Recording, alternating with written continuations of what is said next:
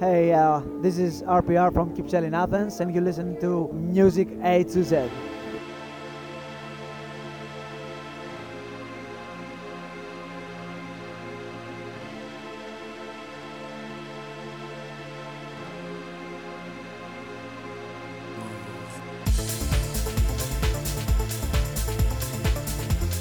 Hello and welcome to the Music A to Z podcast. I am Steve Ferguson. And I am Douglas Ferguson. At long last, Doug, we've gone into the studio. It has been a hot minute. It's been a minute since we recorded anything. Just because I was the Stars last time. It was Stars, yeah. And I imagined by late February we're gonna definitely record. But we've never actually recorded an episode of this podcast in the studio. Have we not? Ironically, yeah. It was the comics one? It was the Epic Marvel movie podcast we've recorded in here. Is that it? Yeah.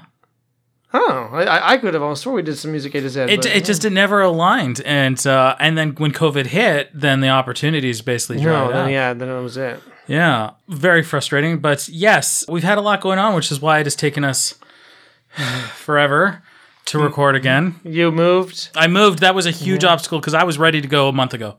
Yeah, I was all set a month ago, but then I don't want to bore anyone, but the Vancouver real estate situation is tough. It's tough. Yeah, it's notoriously tough. And we had to move, and my legs were eaten by sharks. Doug's legs were eaten by sharks. It was the worst. You've been busy. I have been busy. Yeah. You've got all that. You've got all that content. It's been a little slower. I've been in a bit of a slum, but yeah, I got Beast Machines Monday, the first episode edited, ready to post for this upcoming Monday. Which I don't know if that will be on a Monday that has already happened by the time this is aired. I don't know what your editing schedule's like, but I don't know. But check out YouTube, Beast Machines Monday or Beast Wars Wednesday, and if either of those shows ring a bell at all to you, people are like, what are you talking about? Why are you making animals fight? Because they're robots. Come on. Yeah. It felt like ages. And I've also been working on the radio show Prog Rock Alley. And we're coming up to our 100th episode. 100th episode? Yeah. And to celebrate, although it might be done by the time this airs, I'm doing another live stream. Okay. And it coincides with the spring fundraiser. And the live stream, I will be making the 100th episode. Yeah, it's been pretty exciting. And actually, our next episode, next Tuesday, a week from now, is episode 99, Doug's Shoegaze. His Shoegaze episode. I saw that you were confounded by Imperial Triumphant. Yeah, Doug did a heavier prog metal playlist, and one of the bands he selected was Imperial Triumphant, who is a black metal jazz fusion band.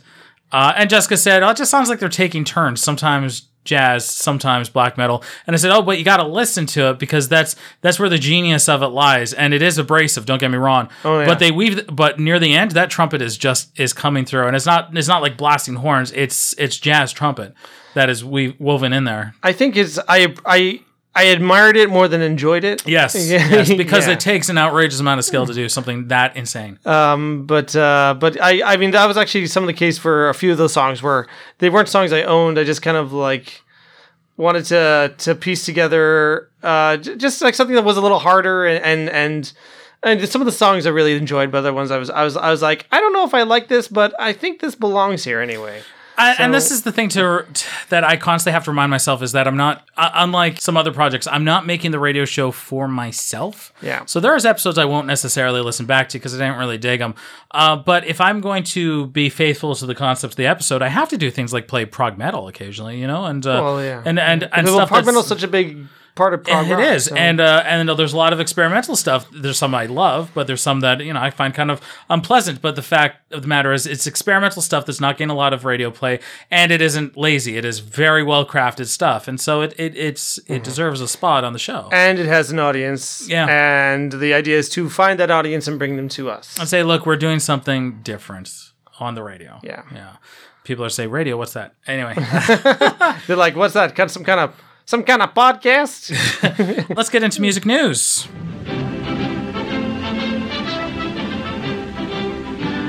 Doug, I don't know if you saw, but Will Butler, after 18 years, has left Arcade Fire. I can't even believe Arcade Fire has been around for 18 years. But then I look at the math, I'm like, no, they've been around for 18 years. Yeah, yeah. His tweet was very straightforward. It says, "Hi, friends. I've left Arcade Fire."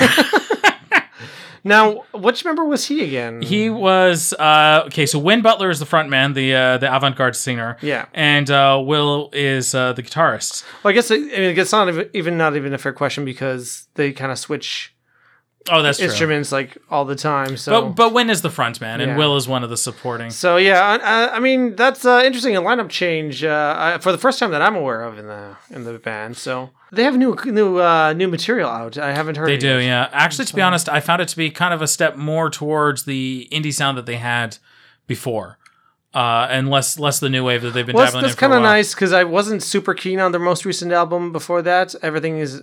I like the single. I don't know. I guess with every album, I've kind of been feeling my enthusiasm for Arcade Fire kind of dim a bit. But I still want to hear what they have to say next because every album is different. So, Yeah. I mean, at the very least, maybe it's, with any band that does something different every album, I at least want to see what they have in store for me next because you never know when the next one you're gonna like is. I understand that too because when Arcade Fire came out, they were very fresh and very different. Whereas I wouldn't make that argument now. Yeah. Yeah, there's a lot of bands out there who sound very much like them. Yeah. So, I mean, like it's this problem when you're a trendsetter. So, But they didn't stick to the trend. They've Yeah. kind of changed things up too, and it's fine. I mean, again, you're right. I also don't want to speak disparagingly of their music. It's fairly good stuff, and I have enjoyed the new wave stuff. It was when they first came out with that first album, it was so different. There was nothing else like I them. still don't even know if there is anything else quite like that really compares. Like a Funeral was just so unique. Yeah, I guess we'll see. Second item here. This one. I have to include it because it's so bizarre. Mm-hmm. Like it's so bizarre. How bizarre? How bizarre. I still listen to that episode occasionally. Our OMC episode? Yeah, our OMC episode because it's so interesting. Oh, it's for OMC, folks. But the Toronto Maple Leafs are a national hockey team. Teamed up with Justin Bieber for jersey designs. Here is the screen cap I took of it, Doug. And as bizarre a story as it is, and of course my initial question was why, it did make me kind of want to step back to sort of a broader kind of question. Okay. What do you think about this kind of, I don't want to say artist sponsorship collaboration with a sports team? Is this something you've heard of before where a musical artist will design something graphically for a sports team? I can't think of anything like this, to be honest. I mean, Justin Bieber also recently did a cross promotion with Tim Hortons. Yes, for the Tim Biebs, which were, I don't know. I don't think I had any myself. They're so. honest to God, they're just like every other Tim Horton. Timbit, I should say. Donut holes for you folks who aren't acquainted with Timbits. They're just donut holes. It's kind of sugary and strangely plain. It's not great. Well, I mean, it depends on because there's a few good Timbits. There are a few I good don't want Timbits, you but just they're bad not. mouthing every Timbit like they're all the same. They're okay. They're Birthday as good cake. as donuts. They're as good as the Tim Hortons donuts. Oh, of course. Sorry. Yes. To be clear, this is all. There's a sliding scale. These aren't premium donuts. Yeah. No, they're the most plain Jane donuts, but also like at the same time they're still donuts, so they're good. And they're cheap. They're And cheap. they're damn cheap. They're cheap, and if you're in need of a sugar high, but I just found it. Okay. Sorry, this has nothing to do with me. I was just gonna say there's a donut place that opened like really close to home, and I'm trying desperately not to go there. It's like a new donut place, and Sounds exciting. well, yeah. The good news is right now there's a 40-minute line apparently daily, so it's discouraging me from going, which is great Yeah. because I'm trying to cut down on my sugar. Because Voodoo Donuts in downtown Portland has a similar situation. I've been. Oh yeah. Yeah. I went, and it was the hottest day of the year, coincidentally, and we walked there, and it was pleasant enough. But by the time I got there, I was so thirsty that the idea of having like a sticky, sweet donut just wasn't appealing. yeah, but music artists and jerseys. Sorry. Basically, it's just I found it so unusual and so bizarre. It just seems strange for this to be a collaboration because it doesn't have anything to do with his music. It has everything to do with image at that point. It's all about. I think the idea is to try and bring in the younger generation into interest into other things like hockey. Yeah. But the thing is that, like Justin Bieber is not exactly like the hippest new thing. He's like the biggest artist of 2013. Yeah. Again, like my weird distorted sense of time now that I'm getting older is like, that doesn't seem like that long ago. But then I'm like, no, that's 9 years ago. Yeah. So it's not like he's the biggest pop star in music right now anymore. Right. And, Yeah. he had his time and I'm sure he's still fine. Yes. It just seems like a weird way to bring in the younger crowd. If I had to guess, that was at least, or maybe maybe just Justin Bieber has, he's just appealing to the right people. Okay, now we have one item of feedback. Oh, And this is in relation to our Stars episode, the last episode we played. And this was on the Facebook page. Mr. Doug, if you want to read her out.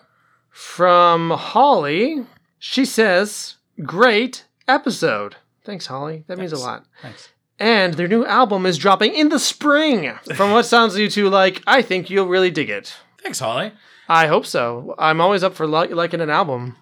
That's much preferable to listening to an album and going like, well, this sucks. I often feel like with our Stars episode, I think I may have cast more of a negative light on their latest album than I meant to. I think I just needed more time to kind of sit on some of those tracks. There's a few more good songs on there than I think we gave it credit for. It's still not like my favorite of theirs, but there's definitely a few tracks that I actually continued wanting to listen to. Yeah. Yeah. Your opinion is allowed to change a little bit. And, we were also going based off the Stars catalog as a whole. Thanks for your feedback, Holly. So the name of the album, it's actually due out still, actually only a couple more weeks. May the 17th. It's called From Capelton Hill.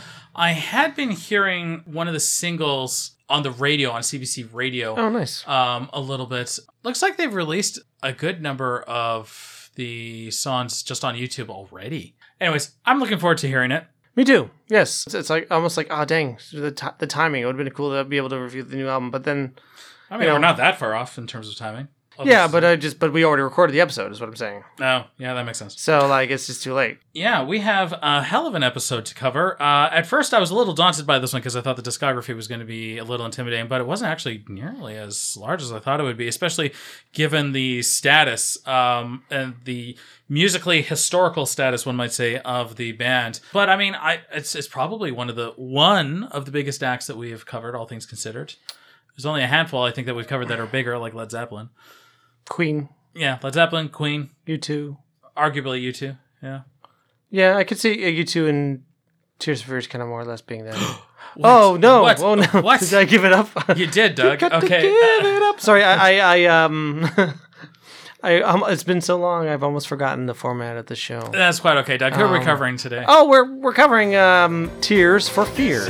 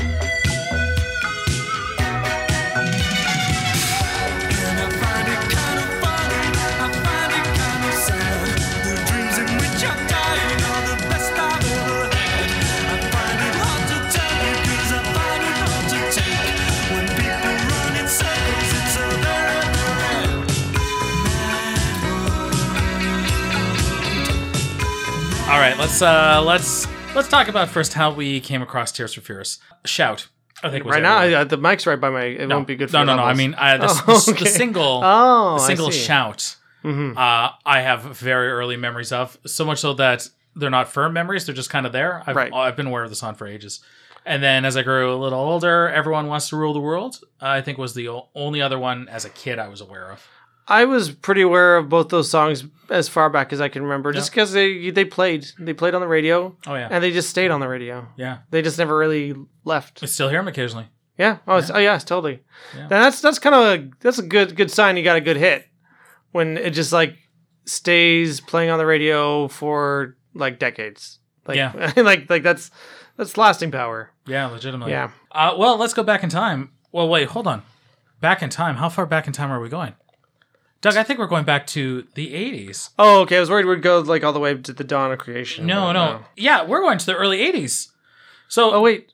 Should I do 6 degrees? I think that's what you should be doing. Oh, okay. Yeah, well, there we go. Yeah. This is called the 6 Degrees from King Crimson. Lullabies in an ancient tongue for the court of the crimson.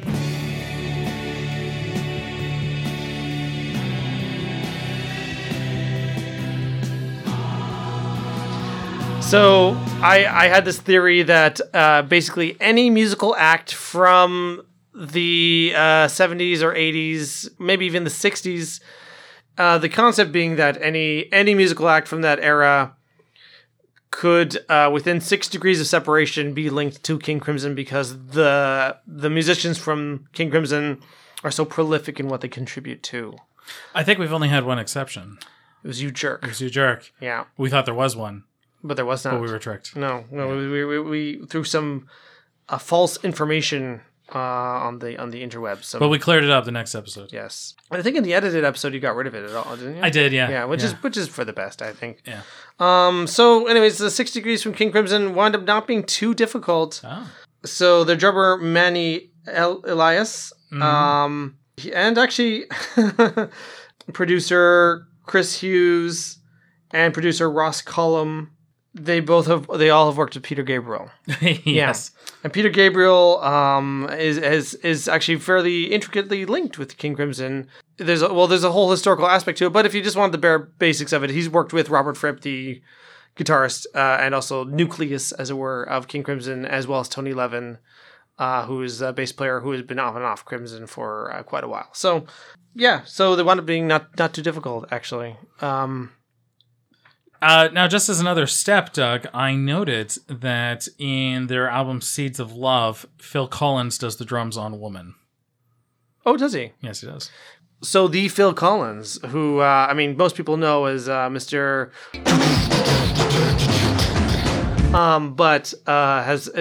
He was a drummer on Robert Fripp's Exposure album in 1979, I believe. Sounds right. Yeah. So there's a lot of links. You said you found one that was even more direct. Mel Collins worked on one of Mel Collins, who played the saxophone for King Crimson on he's on the Islands. He's on the first two albums. He's on the first two albums of Tears for Fears. Yeah. So okay, cool. So there you go. So the link is actually quite direct. So you don't need to go anywhere near 6 degrees. Yeah. So there you go, everybody. Mel Collins is still part of King Crimson? King Crimson has gone back into hibernation. Oh, I thought they were still touring. They've just finished very recently. Okay. And this is something that we could discuss another episode. It looks as if they might be wrapping up Crimson as a whole. Like sure. It's done. Well, no, I know that's the thing. Again, this is a talk for another day. So, but I think there's a possibility King Crimson is done, but also the possibility that it's not. Yeah, basically. Let's go to the United Kingdom, to the town of Bath. Why is it called Bath, Doug? It is extraordinarily clean. I cannot speak to that. That is possible. Just having a guess. Because it was the site of a Roman bathhouse. Oh, okay. So it is quite literally Bath. And so it's Bath because it was a bath. Yes. Cool. All right. Today I learned something. Let's talk a bit about Graduate. Graduate was a band that ran from 78 to 81 and contained Roland Orzabal and Kurt Smith. So, Roland Orzabal and Kurt Smith, when they first met each other, Roland thought that Kurt Smith was Indian because apparently he had a darker complexion, allegedly. And Kurt thought Roland was Spanish, which he is part Spanish. So they both took one look at each other, both these working class blue-collar Brits, and thought, Look at this foreigner. look at this foreigner. Okay. Yeah. Now, you've listened to Graduate, and I've listened to Graduate, and they're Yes, stupid. They have the one album. Yeah. But it could be... I think the one on Spotify is an album and an EP smushed because think so. it's quite long. Yeah. And they're stupid haircuts. I don't know if you've Oh, I seen did. them. I missed the haircuts. Yeah, it's I mean, it was the 80s, so, I mean, most haircuts were stupid. yeah, but it's not. You know the- when mullets are coming back? I've been seeing more mullets around. No, don't say that. It makes me I'm just like, look, guys, we worked very hard to get rid of the mullet. For shame. For shame. Hold on. I gotta show you this nonsense though. Okay. So I mean, like it's almost like Beatles and almost like punk. Okay. You know, honestly though, given what you were saying, I was expecting worse. Given the era, like it could have gone way worse. Than Roland's hair looks like it's eating his head. that. Well, maybe it is. Okay, Yeah. I mean, fair enough. You know. How did you feel about Graduate? You know, I liked it. But I can kind of see why Graduate didn't take off and Tears for Fears did. Spoiler alert. Because Graduate did sound quite a bit like a lot of other things around that era. Yeah. Like it perfectly fit that aesthetic, that kind of Devo and the early, you know, like uncontrollable urge. It kind of reminded me of that kind of thing. Like it just kind of fit right into that. I feel like there's better comparisons I could be making, but suddenly like I just can't think of any 80s band all of a sudden. Maybe some XTC. XTC came to mind totally. Yeah. So it's very much in line with that. Yeah. And I do have to admit that I mean, this probably wasn't the case at the time, because if that is the album, the EP for the Spotify release, like it does get a little tiring by the end of it. But Yeah. I think it starts off pretty strong for sure. But you know, there's not like it's anything that's too surprising. You know, it's very much what it is. I like it. Listen to it. I like it. But I can see why at the time I don't feel like I would keep up with that band if they continued the way that they were. Yeah. Yeah, so it's just because it's like, oh well, you know, it's great. But it sounds like a lot of other things. Yeah, I can see why it was an act that faded. You know, it sounds like they did okay, and you know, I guess they have the benefit of having that little aspect of a legacy because Tears for Fears came from it. Yeah. But I gotta say, like, if you go listening to try to find aspects of Tears for Fears in it, I don't think you're gonna find it. No, I didn't hear it. It's very different from what Tears for Fears would want to be. The two also joined this band called Neon, which had included Pete Byrne and Rob Fisher from Naked Ice. Okay. Which also, you know, had some success in the synth pop. New wave. That was always something that remind me, right? It's always something that remind me. Yeah. They had So a little at the very least, success they have that hit that people remember. Yeah, and you know, truthfully, there's probably some more, but you know, I'm sure they have other good songs, but I haven't taken the time to listen to Naked Eyes. Yeah, maybe one day. Mm-hmm. We will see. But it wasn't really working out for them. So Kurt Smith and Roland Orzabal decided that they were going to kind of go out and start their own thing.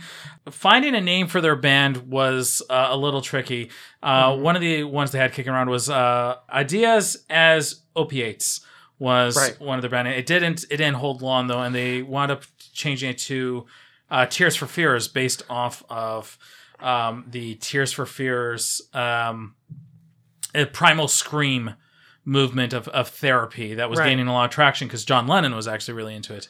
I'm glad they moved. What was it? Ideas as Opiates. Yeah, definitely. I'm glad they moved away from that because you definitely want something that people can say.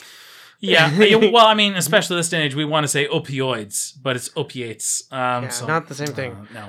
You want to be a band that people will not just like stumble over the name of. Trying to say it. Yeah. So if you think Tears for Fears, that sounds like that sounds like some new age therapy stuff. Well, it was. Yeah, it was. That's the short answer. Which is fine. They started releasing singles fairly early on. They were joined by Manny Elias and, as we discussed, the percussionist, and Ian Stanley on keyboards. And songwriting duties on the whole were split very evenly in these first few years. They released a single, "Suffer the Children," which, if you look it up, actually, to be honest, I like the original cut of "Suffer the Children." The first single of it, it's very raw. And I that's not the album version? No. The original, the first two singles are also on the album, but the single version and the album versions are very different. Okay, I'll have to. Actually, maybe I have heard it because I did buy off iTunes a few of the bonus tracks. Mm-hmm. So maybe that's in the mix. And if not, then I'm sure I can easily source it somewhere. Playing it. So there's no surprise that you can probably tell some of their influences, big time Depeche Mode. They were really into Depeche Mode, and they were really into Talking Heads, and believe it or not, Gary Newman as well. I believe that, yeah. And you can hear, especially in these early couple singles, way more reliance on synth. Mm-hmm. Very different than the album version. Worth noting as well, the part where the kids are singing at the end, those aren't actually kids. That's Caroline Orzabal, who wound up being Roland Orzabal's wife. She is singing as children. The la la la la la la la. Okay. La la la la la la la la. Mm-hmm. Yeah. This single did nothing. So a little while later, they released their second single, "Pale Shelter," which I also like more than the album version. It's so much more raw. I will say, though, that being said, the guitar portion is toned down, and it's, again, more synth. There's, that Depeche Mode sound where it almost sounds like a chorus of people singing in the background. There's her that, Kraftwerk did a bit of that as well. Mm-hmm. There's more of that. They were still trying to find their identity, but Pale Shelter sounds really, really good. That one also did nothing. Did not chart. Okay. I did not chart. Yeah. Did it chart later? Because I say because a lot of Suffer the Children I hadn't heard before, but Pale Shelter I had because I had a greatest hits collection. Yes. And it was on there. Looks like, yes, they did re-release it. Okay, so maybe that one had a little more success. Yeah. After something else took off. Yeah, no, that's right. The 82 was the first one. Then they re-released it in 83 once the album came out. Right. And there's a reason for that. There was also a Canadian-specific edition of Pale Shelter, which is dancier. It's not like full-on dance, but it's still... it's a lot catchier, and a lot kind of a little poppier. So as in, I guess like the Canadian market really needed dance at the time. Yeah, I guess. Sure. Sure. Already by this point as well, I think Tears for Fears were trying to kind of present themselves as, I don't know, a little more mature. You know what I mean? Almost. I don't want to use the word pretentious because that's not fair. But almost like almost sophisticated, or in a way, Suffer the Children. Pale Shelter, using the older version of the word pale, where it pales in comparison. The shelter is a pale shelter. Almost as if they were going for like highbrow concepts in their music. Yeah. So it's nothing like "We Will Rock You." It's "Suffer the Children." You know what I mean? It's true. Well, not everyone can get away with "We Will Rock You." Queen just had a special touch. And then their third single, "Mad World," came out. Yeah. And that single was a smash. It was huge. It was huge, and it propelled the album "The Hurting," which it was off of, up into the stratosphere. Became a very, very successful album. So let's talk about "The Hurting," released in March 1983. The cover is very stark white, and it has a boy in the bottom right corner, and he is sitting on the ground, his head in his hands, very upset. Has he been beaten by an abusive parent? Did he fall and skin his knees? Ooh, Or was he not allowed a second Oreo? With kids that age, it is hard to tell. It's all the end of the world as far as they're concerned. Produced by Chris Hughes, as we mentioned, who's primarily, who at the time was best known as the drummer for Adam and the Ants. And then, as we mentioned before, Ross Cullum, who, besides working with Peter Gabriel, also worked with Human League, Wang Chun, and Paul McCartney. Oh, I also have note Enya and Roxy Music as well. Oh, yes. Yes. Hey, well, okay, Roxy Music. There you go. Chris Hughes, Paul McCartney, Robert Plant, Wang Chung. She said, yeah. So I think those two work together mostly. Yeah, like it looks that way. they're a pair, which is good. I don't know if they got a good thing going. You know. You'll notice as well the song, the title, I should say, "Ideas as Opiates." Yeah. is not one of the songs. Yeah, you know. Why not? And it works as a song title. Yeah, that's totally fine. What are your thoughts, Doug, on The Hurting? I don't like the North American released cover. I think it's lazy. Oh, that's the one where the band's standing by the lake? Yeah, and I know that my Yeah. understanding is that they didn't really like it either. They just felt like the record label said that they had to, and then they're like, this doesn't have a picture of you, and then they're like, okay, well, I guess do one with the picture of us. It doesn't make the same impact. No, It doesn't make the same it just impact. doesn't reflect the album. It's just it's just a picture of the band, and not that I'm like, ugh, look at those guys, but it just I guess I'm a big advocate for the vision, the cover art being part of the vision of the album, and being true to that. But anyways, that's not about the music. Although apart from the fact that the music. There is a sadness to it that I think is reflected in the cover art, the original OG cover art. It's definitely not as polished as future albums, but what makes up for it is a moodiness to it, and it's not like it's not like the super raw musical experience. It's not like I don't know. There's other bands where it's just like it's a really raw sound. Yeah. Like I guess around that time, U2 was a lot more raw sounding. Oh, for sure. Because This is around where War came out. yeah, so like that got pretty raw. Yeah, but definitely like compared to the future albums, but it sure has it holds its emotions on the on a sleeve for sure. It's aged mostly well, apart from some occasional moments of cheesy synthesizers. Like sometimes the synthesizers just don't work so well, but a lot of it is pretty timeless sounding. So. Especially again because compared to many albums of that era, where it's like, we mentioned Human League already, and again, Yeah. I love the Human League, but it's very, very 80s. Yeah, it is. It is firmly rooted in the 80s. Yeah. Where this is, I'd say, is aged more fine than that. Pale Shelter and Change, maybe some of my favorites in the bunch, and. Although it does come with a bit of more familiarity with it as well. Yeah. Because again, I got that now out of print best of compilation. Was it the Tears Roll Down one or Tears Roll Down, the best of Tears for Fears, I think it's called. Yeah, They've had a lot. They've had a lot of compilations. Yeah, I really like that one. Although it is compared to.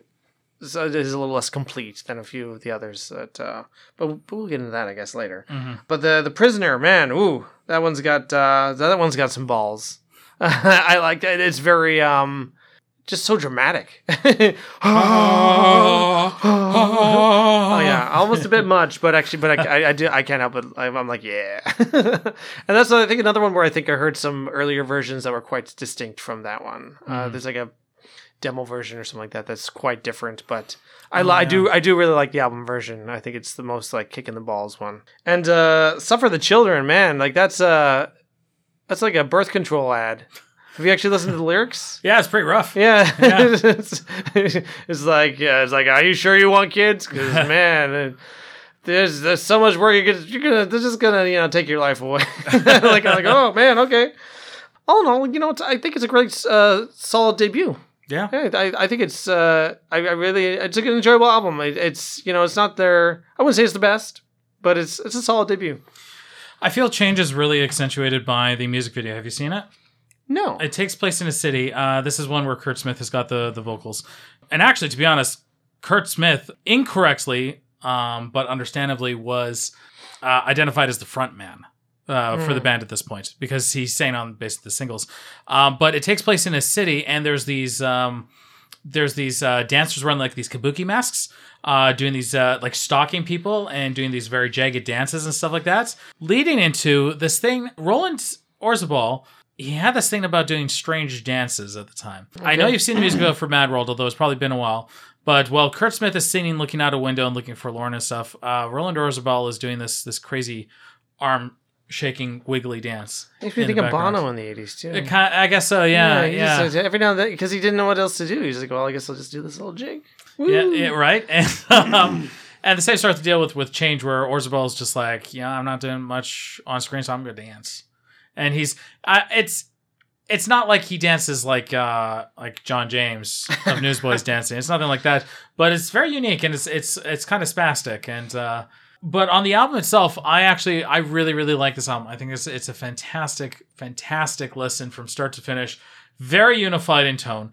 Some of the sounds, the fact that they went basically from Graduate to this is just like, well, no wonder they left Graduate. They had these ideas that were just kind of like bubbling up. It's amazing the variation in sound that they go through. And for a debut album, sort of a debut as a band album, it's Tears for Fears' debut. To be it fair, is, like but that's the creative, like the voice, that creative voice. That's the first album. But they had been through the process of recording and release and distribution and all that stuff before as people. So it's not like a fresh. These guys are from the garage thing. But yeah, I mean, understand. Yeah, I take your point though. But yeah, this is a fantastic release. I've got it on vinyl. Sounds great. Do I have this one on CD? I don't know if I have any Tears for Fears on CD except for that one best of. But I've got a couple on vinyl. Really good stuff. And then of course, as we said before, then they re-released at the very least Pale Shelter. I don't know if they released re-released stuff for the children. Yes, they did.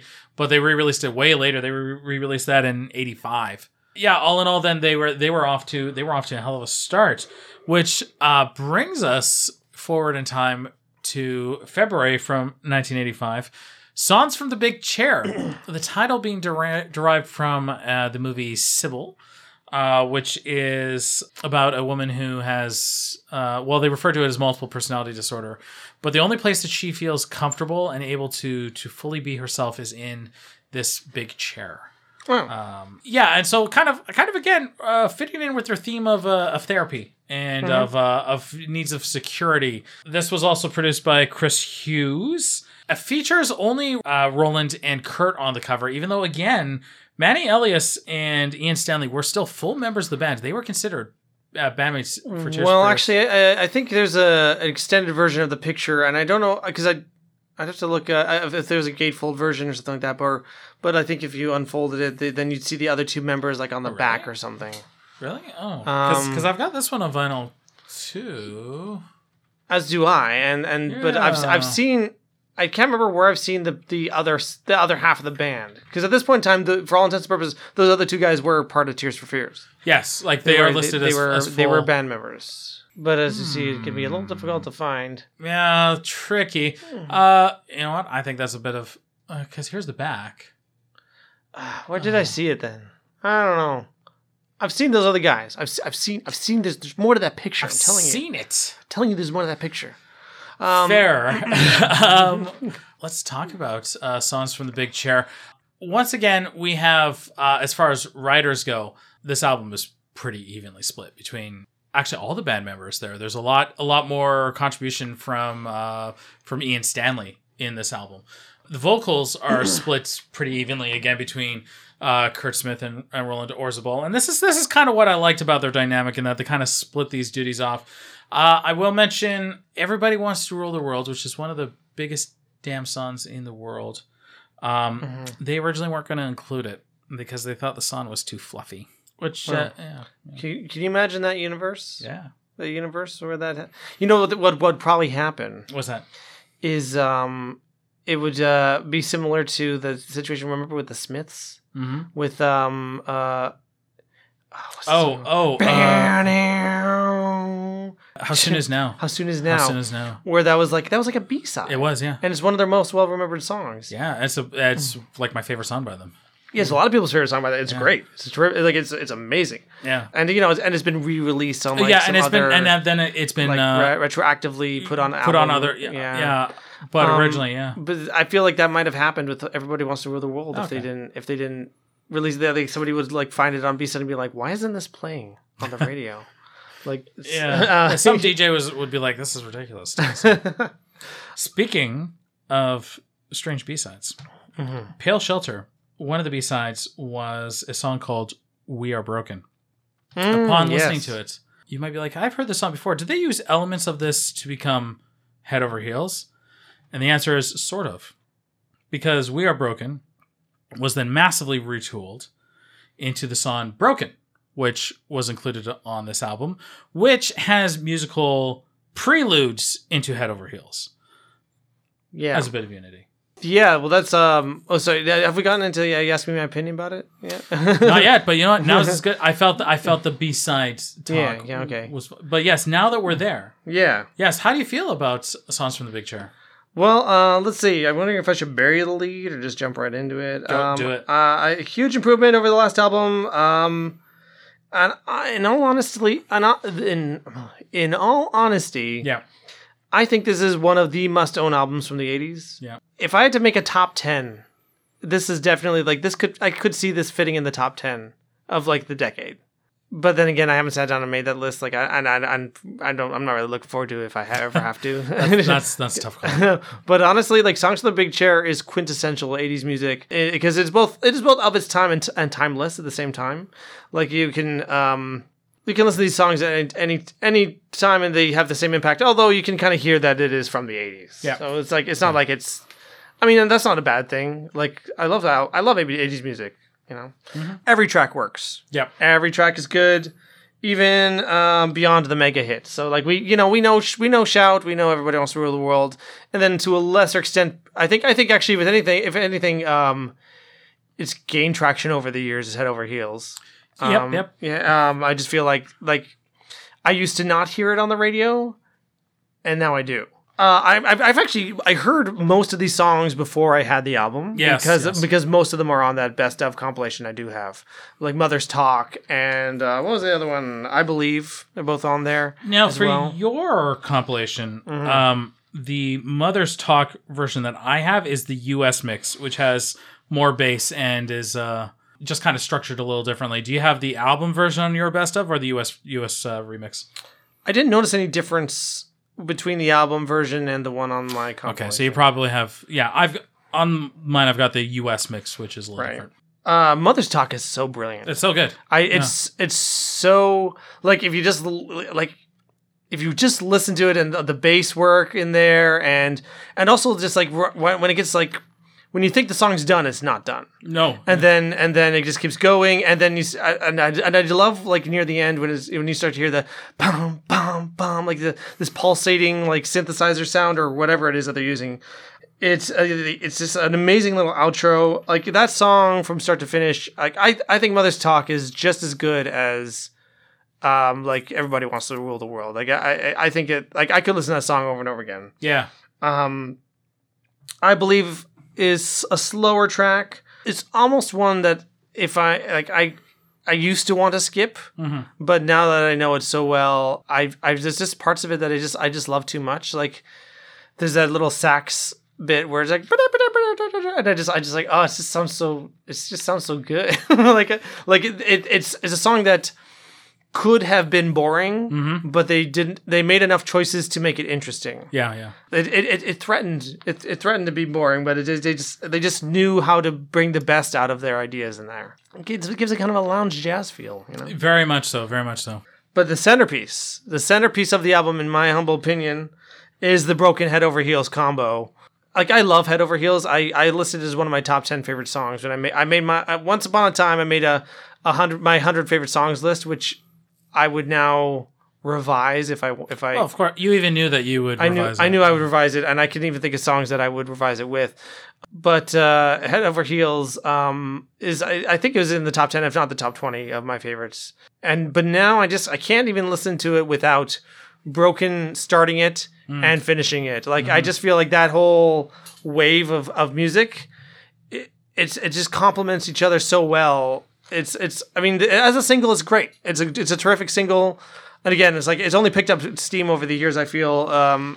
But in the context of the album, it's even greater. We really got into that song when it was on the Donnie Darko soundtrack, which is a phenomenal Well, soundtrack. I mean, this is not the only connection to Tears for Fears through that soundtrack. I mean, Richard Kelly must have liked Tears for Fears because the Gary Jules cover of Mad World was also a humongous hit. You know, I should have mentioned this earlier, but there's been a couple occasions where I've been listening to it at work, and it's happened to me twice now, where someone has said, "Oh, this is kind of a weird cover of Mad World," and both times I said, actually, this is the original. This is the original. Oh, you mean the Tears for Fears? They said it was a weird cover? Yeah. Oh, yeah. Okay. Oh, wow. The Gary Jules one was very popular. It was, super, got to be super famous. It was like a #1 hit in Australia and stuff like that. And it is an ideal cover because I guess we're just diverging a little. We'll be back to Songs from the Big Chair, but it's a perfect cover because it keeps the same melody and stuff from the song, but it's just it creates he makes it his own. He makes it something with a completely different identity, but also stays true to the sentiment within the lyrics. Yes, no, that's it exactly, because it's a different kind of Mad World he's talking about. The Tears for Fears one was kind of manic. They even said that the line "the dreams in which I'm dying are the best I've ever had." They said Orzabal said that when he wrote it, he meant it in that, like, when you wake up after a nightmare, the amount of relief you feel upon waking up. Oh man, that was just a dream. He says that there's such a palpable emotion there, and so taking that to the logical extension is that you have this tremendously terrible dream where you're dying, and then you wake up, and then that emotion that comes after is like the very best. But then Gary Jules kind of switches it to be more like depression, where the person is wanting the release of death, and that's the brilliance of it. That's the brilliance of the cover. He's not just, you're right, he's not just singing the song. He's adding the identity of it. Yeah, just changes the context and makes it his own, and that's all he can really. Again, like there are very few covers I think that are really like that kind of revolutionary in the sense. Yeah, there's the Johnny Cash 9 Inch Nails cover. Oh, that one's good. Yeah. The Hurt. I will make you hurt. Yeah, so good. Yeah. And the 9 Inch Nails song is pretty good too. Yeah. But he just kind of a similar concept actually, just stripping it down and changing the lyrical context a bit. Yeah. Yeah. But back to Songs from the Big Chair, because Definitely. I got more to say. Yeah. I'm not done here. The album finishes off with Listen, which I love. I think Listen is amazing. Very cool synth work, very, very tribal sounding, like strong percussion, but in such a like gentle way, The album is very exploratory. It often breaks formula, but it's accessible all throughout. Like it's never abrasive, even though it tries new things all the time. I think it's a masterpiece.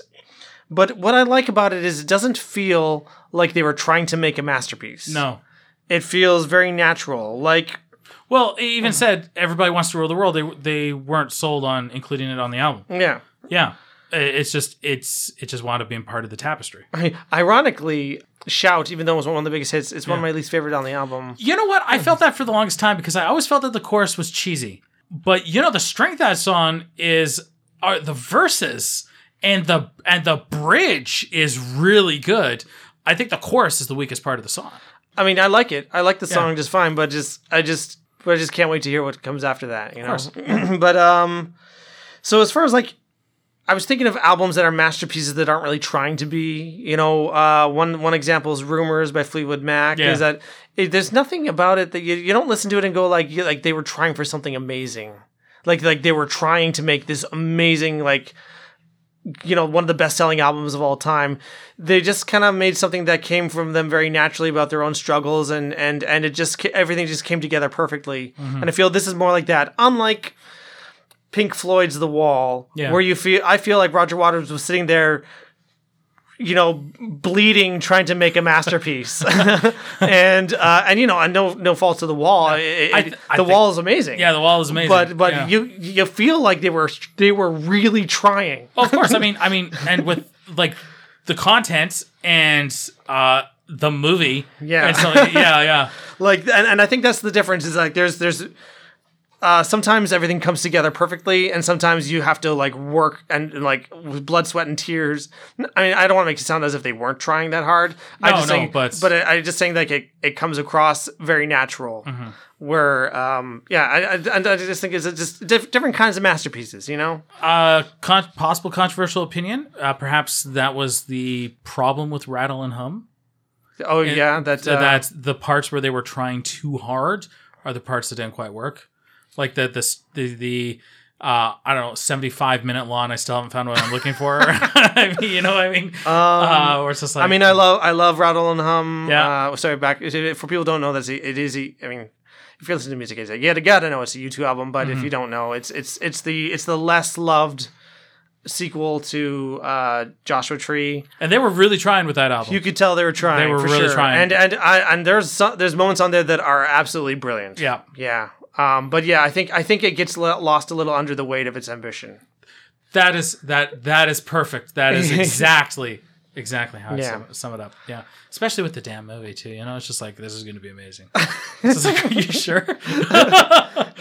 Yeah, they fell a little too in love with what they were doing. Yeah, but the stumbles are kind of what makes bands interesting when they go on long journeys. So. Yes, I will agree with that. Yeah. I think that's mostly what I got to say. Yeah, I rank, truthfully, although I do believe that this is a phenomenal album, I actually rank this and The Hurting at about the same, okay, but for different reasons. The Hurting is more raw and emotional by like a smidge, whereas this is more produced and unified by a smidge. And as such, the combination of these two albums together, I think, is phenomenal. I think these are great albums together. Not that you necessarily should listen to them back to back. I can't necessarily speak as to whether or not that would really work as a double album. No. I'm not saying that. I'm just saying as a pair of albums together, Tears for Fears has never been better than the pair of albums. This is a phenomenal album. I've already spoken about Shout. It's kind of a rare day when I say it's just like, the chorus ain't much, but those verses kick serious ass. Yeah, but that, honest to God, is the truth. I don't know if there's anything I can add without sounding redundant, and just like, again, no weak tracks and fantastic production, and they deserved every accolade. Lots of little documentaries and interviews came out around this point. And actually, is this where we mention when they appeared on Good Rocking Tonight? It was in the tour for this album, was it not? Oh, is it are you talking about the one that I sent from that was recorded in Vancouver? Yeah, because Good Rocking Tonight was a local show. Yeah, that's right. They were talking. That was this tour, because they were talking about how this stuff from The Hurting, like emotionally they feel like they had moved on from it and they were just ready to promote the new stuff, and I don't know. It's kind of cool thinking of like, at some point, Songs from the Big Chair was the new stuff. Right? Yeah. So, quick little sidestep into Good Rockin' Tonight. That is nuts. Good Rockin' Tonight ran 10 years, from 83 to 93. I remember the second host, Stu Jeffries, because he was the host for the majority of the time. Terry David Mulligan ran it from 83 to 85, which is why I don't remember it, because I was baby. Yeah, because in that interview, he was saying he was leaving. He was basically saying that he's like, see you later, guys. Peace out. Yeah. Interestingly enough, he apparently went to join Much Music.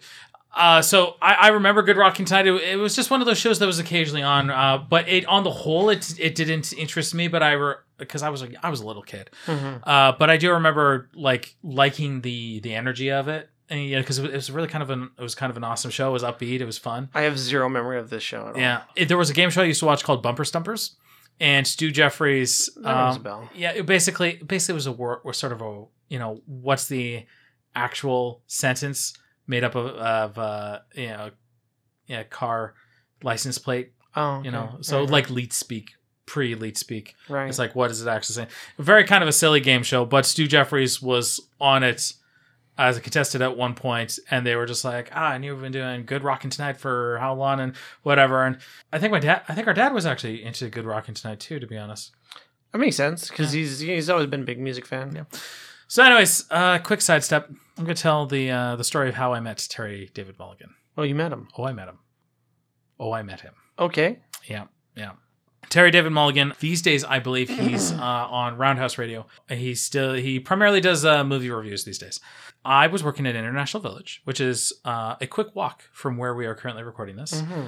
Cineplex International Village in Vancouver's Chinatown. That's just above the Cat Cafe, isn't it? It is. There's a little cafe called the Cat Fe, where you can get the world's best London fog. The world's best. World's best London fog. I mean, I only ever proclaimed to be Vancouver's best. But Okay, you can get Vancouver's best London fog and pet some kitties.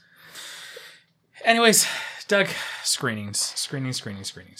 right. Oftentimes, in fact, we attended a screening relatively recently. We were studio representatives for a screening of All My Puny Sorrows with Alison Pill. When you have these screenings, they're for movies that haven't quite opened up yet. And on occasion, you'll have, especially for bigger films, you'll have media who are invited, local reviewers and stuff like that, so that they can kind of review the movie for the next publication for when the movie opens. So when people are flicking through ye old newspaper or surfing blogs or whatever, they can say, oh, hey, Terry David Mulligan saw this new movie, and here's what he thought of it. Oh, maybe I'll go watch this movie. That's at least what the studio wants to happen. Yeah. So here's what happened. Then I don't even remember what the movie was because it was, honest to God, years ago. Right. I get a call at the podium, which is where they rip the tickets, saying that some rude guy with a big drink from 7-Eleven or something, like some big sugary drink, pushed right past, didn't acknowledge the person on podium, and was headed down the hallway towards the cinemas. I was around there, and I happened to see this big lumbering fellow go on through, and I say, excuse me, sir. Sorry, do you have your ticket? He's like, I'm here for the screening. Okay. Did you check in with the podium and so that? No, I want to go and get my seat. Okay. Sir, you can't bring in outside food and drink. Are you serious? Yeah, you can't bring in outside food or drink. He's like, you gotta be joking. And then he stands there, takes a cup, drinks the whole thing right there in front of me, takes the cup, throws it at the floor. At the floor? Yeah. Happy now? I'm like, was that really necessary? He's like, yeah, I think it was. Storms into the theater. I'm just like, what the hell was that? I'm a little aghast, and I'm talking to the studio rep, a friend of mine named Mark, about this, and he's like, oh, well, the only media who's here is Mulligan. I'm like, Mulligan? He's like, yeah, Terry David Mulligan. And I'm like, who's that? 'Cause I don't know who he is. Right, yeah. Right? I don't know who this guy is. And he says, oh, yeah, he's at Roundhouse Radio. And I'm like, oh, okay. Good for him. And then, of course, I look him up, and I'm like, oh, holy cow, this guy has been like a music and movie critic for a long time. I mean, like decades. Apparently a little too long. Well, yeah, and so I was actually worried. I was thinking of like tuning into his like show, and like hearing it's like, oh, and this is to the guy at the Cineplex over, just you get worried about stuff like that, right? Like this guy's gonna be blasting. This one's for you, manager. Yeah, right. May I never get to that point. That I'm like that. It's just like, look, dude, what am I really asking of you? I think you were in customer service too long to become that. I hope so. I hope so. It was just a very very surreal thing. So, and just to link back, was this the guy in the interview that we watched? Yeah. With Tears for Fears? Yeah. Huh. Yeah, it's Terry David Mulligan. All right, cool. So Tears for Fears, if you guys actually wind up listening to this, just in case you can remember. They're like, oh, geez, he seemed all right at the time. Probably. I mean, guy was an ass. Anyways. Wow, I gotta say. That's a lot. You just don't expect grown-ups to act like that. But then sometimes you're surprised, or sometimes you should realize you shouldn't have been surprised. Well, you and I both, sir. We've seen it. We feel like we've seen it all sometimes. Customer service. Whew. Yeah. That's true. All right, Doug. Let's go forward in time 4 years to September of 1989 with the long-awaited follow-up by Tears for Fears. It's called The Seeds of Love with a very busy cover art. There's a lot going on this cover art. It's a fair bit. Yeah, I definitely liked it. Was a production, I think, to get those photos. Yeah. Now, at this point in time, did they lose as official members of the band, the drummer and Manny Elias is definitely gone. Yeah, I think it's at this point it was just Smith and Orzabal. I believe so. I didn't make a note as to Ian Stanley is on about half of it. Okay. Yeah. Okay. Ian Stanley's on about half of it. Manny Elias is completely gone, and as such, that's why we get, again, for example, Phil Collins doing the drums on Woman, Chris Hughes doing the drums on the Big Hit Off this one, Sowing the Seeds of Love. That's actually pretty cool that they got Phil Collins. Oh, yeah. Because like for their third album, I know that at this point they were big. Yeah. But Phil Collins is a legend, right? Especially legitimately. Yeah. So it's like it just for him to come in and do session work. Yeah. That's cool. During the tour for Songs from the Big Chair, Orzabal and Smith went into a club, and there they saw, singing, a woman by the name of Alita Adams. Yeah. Wow. She's good. She's really good. We've got to bring her on to the next album. So that's exactly what they did. They brought on Alita Adams. What is she on? She's on... she sings... She plays acoustic piano and backing vocals, so she has a presence on about half the album. Most notably, she's the co-singer for Woman in Chains. But she is a presence in some form or another for about half the album. Cool. Yeah. Produced by Tears for Fears themselves, plus Dave Bascombe. This one, Orzabal really took control. In terms of the writing and the singing, this was more of his album than the previous two. There was, instead of themes about the inner struggle, one might say, this one was a lot more political. A lot of anti-conservative / anti-Thatcher sentiments in this one. That era. Yes, exactly. That era. There are lyrics in Sowing the Seeds of Love specifically dedicated to Thatcher. What do you think of Seeds of Love? It's definitely not as perfect as one way I would put it. I think it needed a little work, even in track order. I don't think Woman in Chains is a strong opener. No, not at all. And it's not a terrible song, but it just doesn't get the album off of the right foot. I might have it open side B, if and when you have a side B, but to open the album, no. I thought that Sowing the Seeds of Love was going to be the opening track because it opens that compilation I have. Yeah. And it's a good opener. It starts off the compilation on a great note. It just feels more natural. It just feels like when that song starts, it feels very abrupt compared to like even where it is in the track flow. So I would open it with Sowing the Seeds of Love. The whole first song. So yeah, the whole first 4 songs need rearranging in my opinion. I would go with 3, 4, 2, and 1. And then proceed as it is, because I feel like the second half of the album does actually have a decent flow to it. Not all the tracks are terrible, but a few of them are way too long for their own good. Yeah, definitely. Year of the Knife is 7 minutes long. Bad Man's Song is 8.5. Yeah, so that's what I wrote. Is Bad Man's Song still going? The second half of the album really works for me, though. Actually, I really like Year of the Knife. I think that one, it is long, but at that point of the album, it feels like you can have a long song. But like when it's the beginning of the album, like we're 2 songs in, and you're in like I don't know, like 15 minutes. The first 2 songs combined are 15 minutes long, and it's just you already start to feel a little tired by then. Yeah. By the time you get to Year of the Knife, where that being a longer song works because it's like, well, you feel like you've earned that place. Yep. And then the closer, Famous Last Words, I think is also particularly good with where it's at in the album as well. I just think it's a good closer. So they knew how to finish it. The album is very reflective of that specific moment in time, not just politically, as you were mentioning, but also musically. That era, because it was 89, it was shedding the 80s and didn't quite know what the 90s were. And so, and I've seen this in a few albums. This sort of feel of music. There was that Bee Gees album that we listened to that was like from '91. Yes. I don't remember what it was called. No, but it had one of my track recommendations. Caroline Fallen Angel was on that album. Yeah. And there you go. There's another one that was bigger than the Bee Gees. Yeah. So that album plus Michael Jackson's what was it called? Dangerous. Yep. Yeah.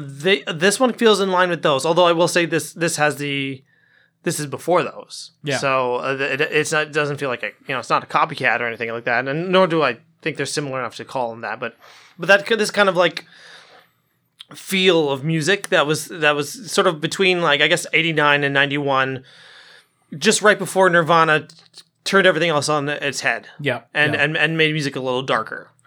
We haven't quite shed new wave, but we also High Civilization. That was the name of the Bee That's Gees it. album. Yeah. we haven't quite shed new wave, but we haven't quite gotten house. Yeah. Where are we? Yeah. Well, so that I feel like it's right in line with that, and it's again, a lot of the music's very good, but it's the album is kind of crushed by its own ambitions.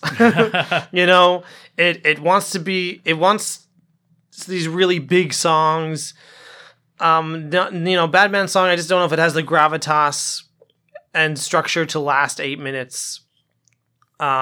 But there's a lot of good elements to it, and I think it's great and worth listening to. But if there was a shorter version, I think that would really benefit.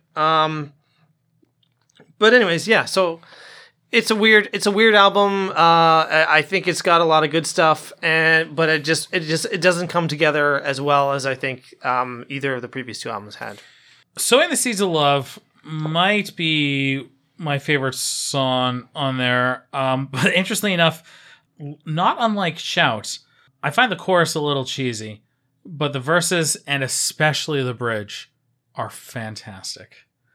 That bridge I love, and the frantic singing of Orzabal for the verses. Yeah, especially I love the way he comes in at the very beginning. It's just really in your face, and it also kind of reminds me of like I Am the Walrus a little bit. Yeah, they're almost staccatoed. Yeah, I know what you mean. Swords and Knives, I actually really like that one as well. I don't revisit this album. That's the thing. Ever since I gave it 2 to 3 listens because I had plenty of time, but then after that, nope. I'll still go back to The Hurting and stuff, but I won't I don't come back to this album, especially to that first half. I will say the B-sides are so good. I don't know if I've listened to the B-sides. They are so good. Johnny Panic and The Bible of Dreams. Okay, actually there are we'll have to get more into this later, but yeah, I've listened to some because I have a lot of them were included on the B-side collection. Okay, so I probably have heard most of them then, but yeah. Yeah, hip-hop inspired, so good. Tears Roll Down. Is the song called Hip-Hop Inspired? No, it's hip-hop. Johnny Panic and the Bible of Dreams is hip-hop inspired. Okay, I thought you'd so moved on good. I'm like, that's a very strange name for a song. Isn't it, though? But not the strangest. Tears Roll Down. Yes. Tears Roll Down is the B-side to Sowing the Seeds of Love and is an mostly instrumental, world music inspired version for a song that will come out later. And this is the superior version. It's so good. Well, actually, okay, because I think before even the next album, I think that's when the compilation I have with Laid So Low, Tears Roll Down. Yes. So here's the thing. Yeah. I think they work together to complement each other. So you think that this one is the superior one, the mostly instrumental one, but I think that, like, if there was a collection of songs where Laid So Low played earlier in the album, and then later on in the album, the Tears Roll Down version played, and then what you have is recurring musical ideas and themes, and I just think that the way that the instrumental one is structured, where it's mostly instrumental, and then it goes bam back into the chorus. Yeah, that's got a cool. That would be a cool thematic flow. I mean, obviously it didn't play out that way. Yeah, but no, you're right though. That would be really cool because you're right. Tears Roll Down is instrumental until bam, suddenly the chorus comes in, which I mean isn't. I guess in the structure of the original song, it's not actually the chorus; it's just the vocal part. But we now know it as the chorus because of the later version of the song. And because I think that single is amazing, and a great addition to and it fits really well within that compilation as well. Yeah, like you wouldn't know it to be separate from the other stuff. But let's get into this like right now, because Seeds of Love did actually sell really well and it did chart really, really well. Okay, but Kurt Smith did wind up leaving the band. Yeah, he went off to go pursue his own projects. He released an album in '93 called Soul on Board. Was a total flop. So we should talk. I'm gonna touch a little bit on Soul on Board. Did you listen to it? Let's quickly before we get into Soul on Board. Well, because the year prior, March 1992, is when Tears Roll Down, the greatest hits, 82 to 92 was released, in which Tears Roll Down was retooled into Laid So Low, Tears Roll Down. This was such an amazingly selling, this was a platinum selling compilation. Oh, was it? Okay. This was a huge, it's out of print, eh? Well, apparently just because they have more definitive versions of their greatest hits. Yeah, this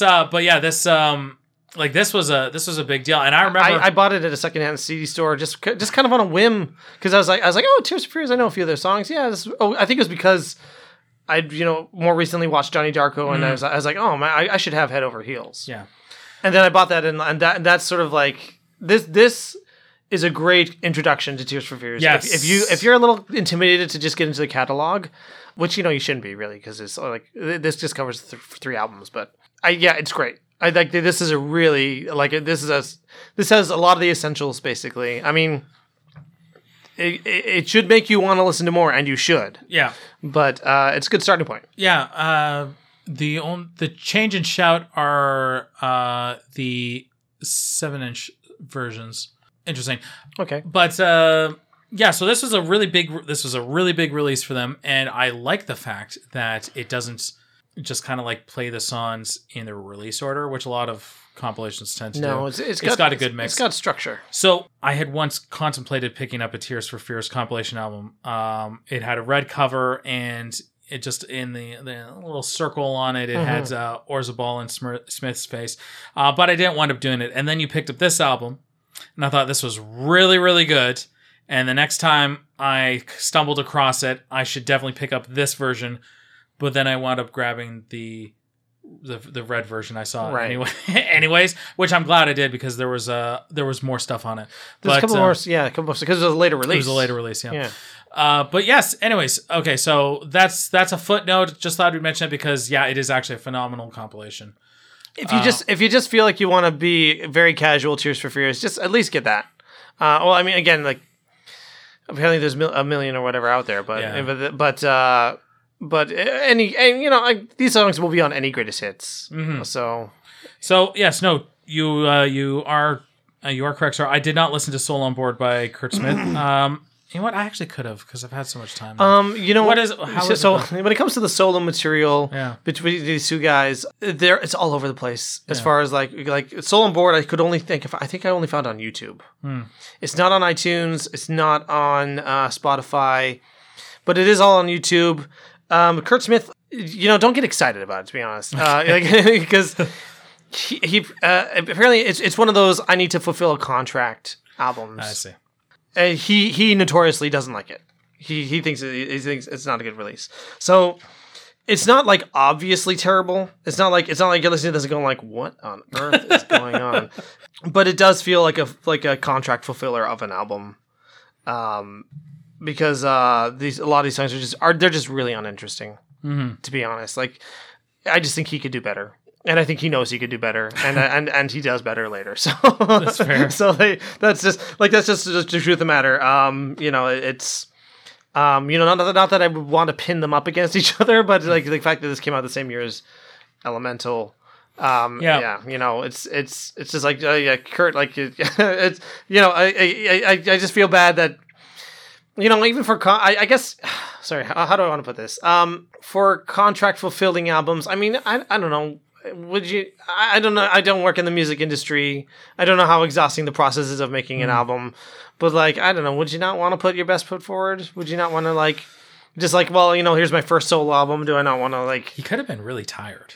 again, I don't, I'm not in his shoes at that point in time. I don't know what it was like, but it was a yawn of an album. And that's definitely one where I'm like, I listened to it once. I gave it once and I'm good. But yeah, as you mentioned, that same year, June 1993, was Tears for Fears Elemental, but really so officially, Tears for Fears was Roland Orzabal. However, he seemed to get a lot of help from Tim Palmer, who co-produced the album, and also, I believe... He played on it too, and I think I did yeah. some co-writing as well, if I recall. Yeah, that sounds right. Now, I remember you picking this up, if I recall, in Bellingham? I want to say, or Seattle, maybe? It was Bellingham. It was when we went up to see Alan Parsons Project, because Dad was in the car too. Okay. So Yeah. it was it? Well, no, what was it? Record Store Day? I believe it was, yes. Yeah, just coincidentally, it was Record Yeah. Store Day, and we went to Easy. No, not Easy. No, that's No, in not Seattle. Easy Street. I don't remember. I never remember the name of the... There's a record store in Bellingham. big one, It's yeah. really nice. Yeah. It's a good record store. Go there. But I remember you pointed it out, and I was just kind of like, eh. And I think I had never heard anything from it before, and I was just like, well, it was like really cheap. It was secondhand, so Yeah. I was like, I should give this. When they do cheap, they do pretty damn cheap. Yeah. I keep thinking of that time that for Our Lady Peace, you picked up Curve. You're like, should I get this? It was like $2, and I'm like, I don't know. And you hadn't heard it before, and only later after we did the Our Lady Peace episode where you're like, wait, it wasn't Curve, was it? I'm like, it was Curve. Yeah, Like, yeah. damn it! I actually like that one. Yeah, I actually did wind up getting it, and even an autographed copy. Oh, you got an enough. autograph copy. Yeah. Like, how did you get it autographed? I'm trying to remember how did I get it? No, I think I got it secondhand.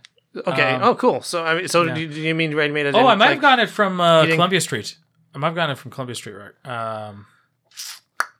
the one that like walking distance from my place. Yeah, I might have gotten it from there. Oh, cool. Yeah, but Okay, anyways, so I guess he came out on top anyway. we played Elemental in the car ride home, and from that first track, I was like, this is a really good album. This is really good. It was a good investment. That title track, Elemental, is so good. Tim Palmer apparently worked with Pearl Jam and U2, and the album was also co-produced by Alan Griffiths. I don't know about you, but as good as it is definitely 90s rock. It's definitely in well, 90s it rock definitely album. feels like like I said, Seeds of Love is in that weird limbo zone of it hasn't a decade that hasn't found itself, where by the time 93 came around, the 90s sound was defined. Yeah. Break It Down Again was one of their last huge songs. That one actually charted really, really well. It's really catchy, but I've never been really enthusiastic about it. But that being said, songs like Gas Giants, which is a phenomenal instrumental, and then Fish Out of Water, which I've always loved the guitar in Fish Out of Water, but includes this curious lyric here. We used to sit and talk about Primal Scream. To exercise our past was an adolescent dream. So I was like, oh, it's very self-reflective and reflective of the state of the band. A way of saying, hey, look, I've kind of moved past that. But yeah, on the whole, I really like this album. I think it's a fantastic album. Thank you for putting it on my iPod. And I'd say a pretty worthy follow-up for Tears for Fears. And also, I mean, even it kind of encapsulated by the album art, because he's there by himself and there's a space beside him, a big empty space. And he's alone in a desert, and the music communicates this. There's a longing and a remorse, but at the same time, also we're gonna start again. We're starting from the ground up. We're starting from the elements. We're breaking down our music, and we're building up something new again. So it's a very interestingly balanced album. Definitely darker than Seeds of Love. Sorry, actually, are you done? Go. Take it away. Definitely taking itself more seriously than Soul on Board. It feels very big and emotionally raw. More concise songwriting, thankfully. Like, again, one thing you can't say about Seeds of Love is that it was concise. But despite being more efficient in a sense, it doesn't lose its sense of scale. The title track is unforgettable, I think. It really sets the stage with a very like grounded, epic feel. Break It Down Again, I actually really like it. I think it's a really solid single, and I think one that really sticks. You know, the album's got some 90isms overall, but it's also very grounded and mature work that stands up well.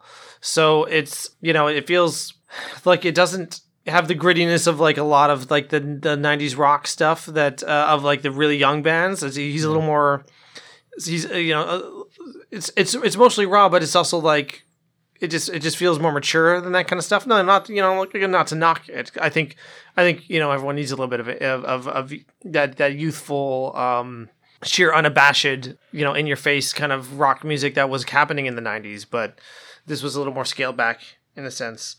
Gas Giants I also really loved. Very unique experimental track that it feels more like a B-side, but it's not a B-side, so that's cool. It's just kind of nice to hear one of those tracks make it onto the album proper, because For sure. there's a lot of like interesting stuff that kind of gets on the put on the B-sides.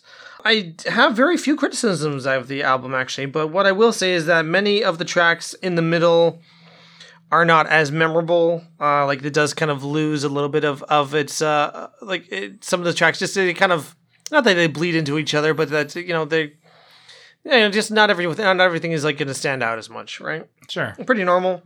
But the overall feel of the album works. There's a definitely consistent tone and feel. It finishes super strong with the Thunderous Power. I think it's a great song. And playful Beach Boy homage, Brian Wilson said. I think that's a really good, solid track.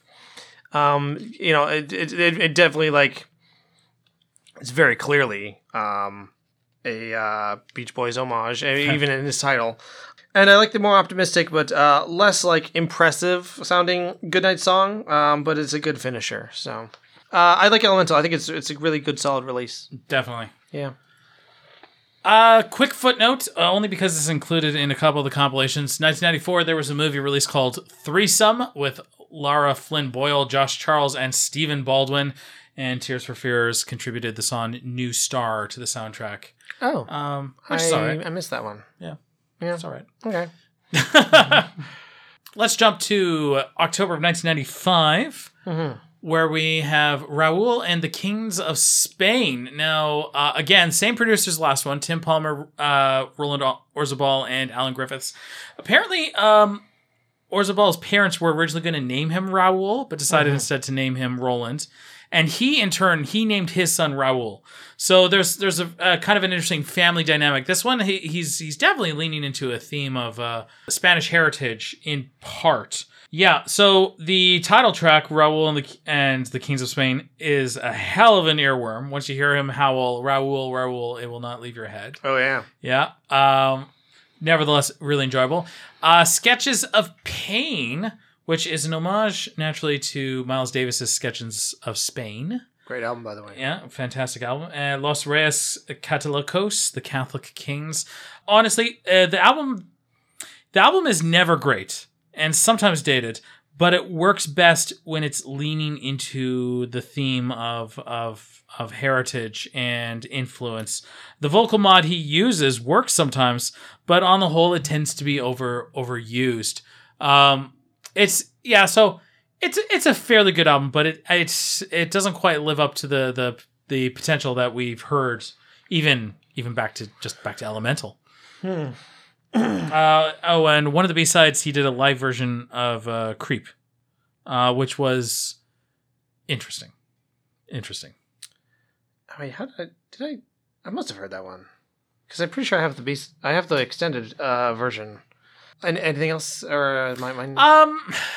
This is another one that I don't revisit truthfully. Oh, okay. That I don't really revisit. I did give it a fair shake though, because I think this was part of the issue, is that like every time he started going back to more of like Los Reyes Catalocos, Queen of Compromise, any of the stuff that leaned into the theme of the album, I thought was interesting stuff, but it never quite crystallized. It never quite really unified, and I think of almost relatedly Gaudi, Alan Parsons Project, where it's very unified. And it's, even though it can deviate away from the Spanish influences, it still knows when to bring them back in, and still knows how to rein it in. This doesn't work on that level. Well, I guess I liked it better than you did. I thought it was pretty cool. In a similar vein as Elemental, but not quite as dark. And yeah, that title track though, like we agree. We gets in there, Raoul. It's like woo, that's beautiful. Falling Down is also really solid. This is the next track over, especially in the instrumental details, in the interludes, but also a great vocal melody, playing with dramatic highs and lows. For the song God's Mistake, I'm a little bit like, Roland, who hurt you? who hurt you, buddy? That one's pretty memorable too. I don't love that song, but it's but you don't forget it. It's like, oh, love is God's mistake. I'm like, whew, man, what happened? Secrets is less interesting. Sketches of Pain is a bit more bare bones, but it's actually a really charming little song. I do like the reoccurring musical themes that do come in, like, I'm so terrible at pronouncing this, Los Reyes Catalocos. Yeah, when those come back, I also really appreciate that stuff. I think that's really great, especially that it comes in partway through, kind of refers back to the title track, and then comes back again right at the end. So like that unifying those movements, they do bring the album a little bit more together for me. There are definitely some points where it does lull a little bit, especially particularly I think in the second half where it doesn't really, the album doesn't quite know what to do with itself. Although I will say the one thing that you neglected to mention, so maybe I'm going to mention here, Humdrum and Humble I think is a really great track. Like I think is one of the best off the album, and his Humdrum and Humble is off of. Yes. Okay. No. I see. Okay. Sorry. And his vocal performance, I think, is great in it.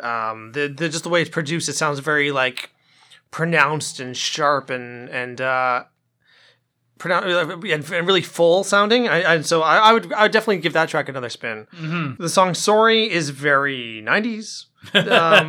Probably the most like edgy track. But yeah, after that point, it does peter off a little bit. I think the album could probably lose a track or two to be a little tighter.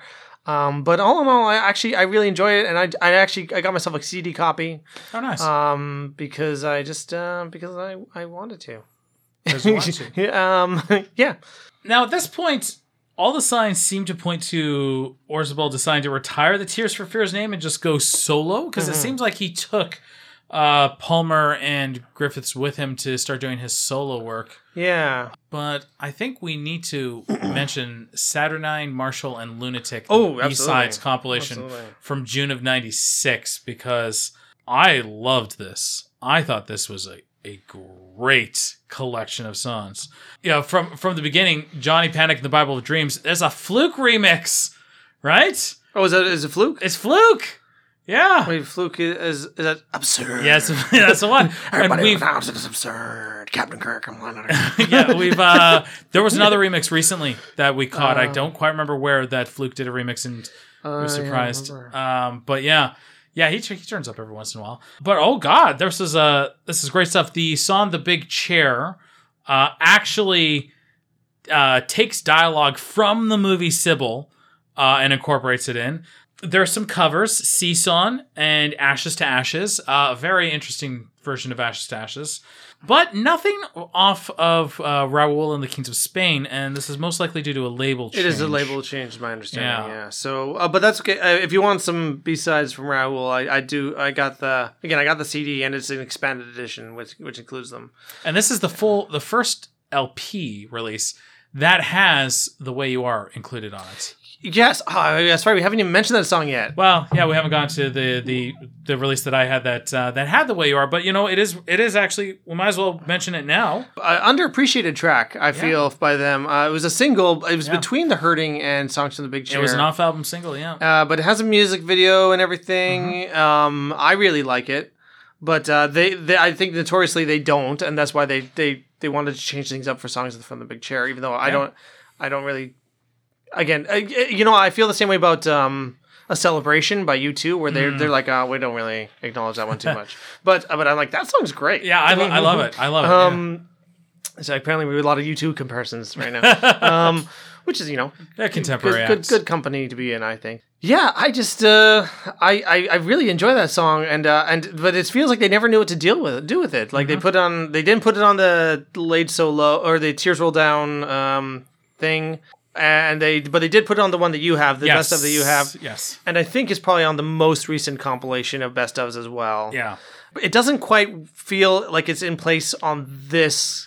No, they just jammed it in. Just put it at the back very at the end, yeah.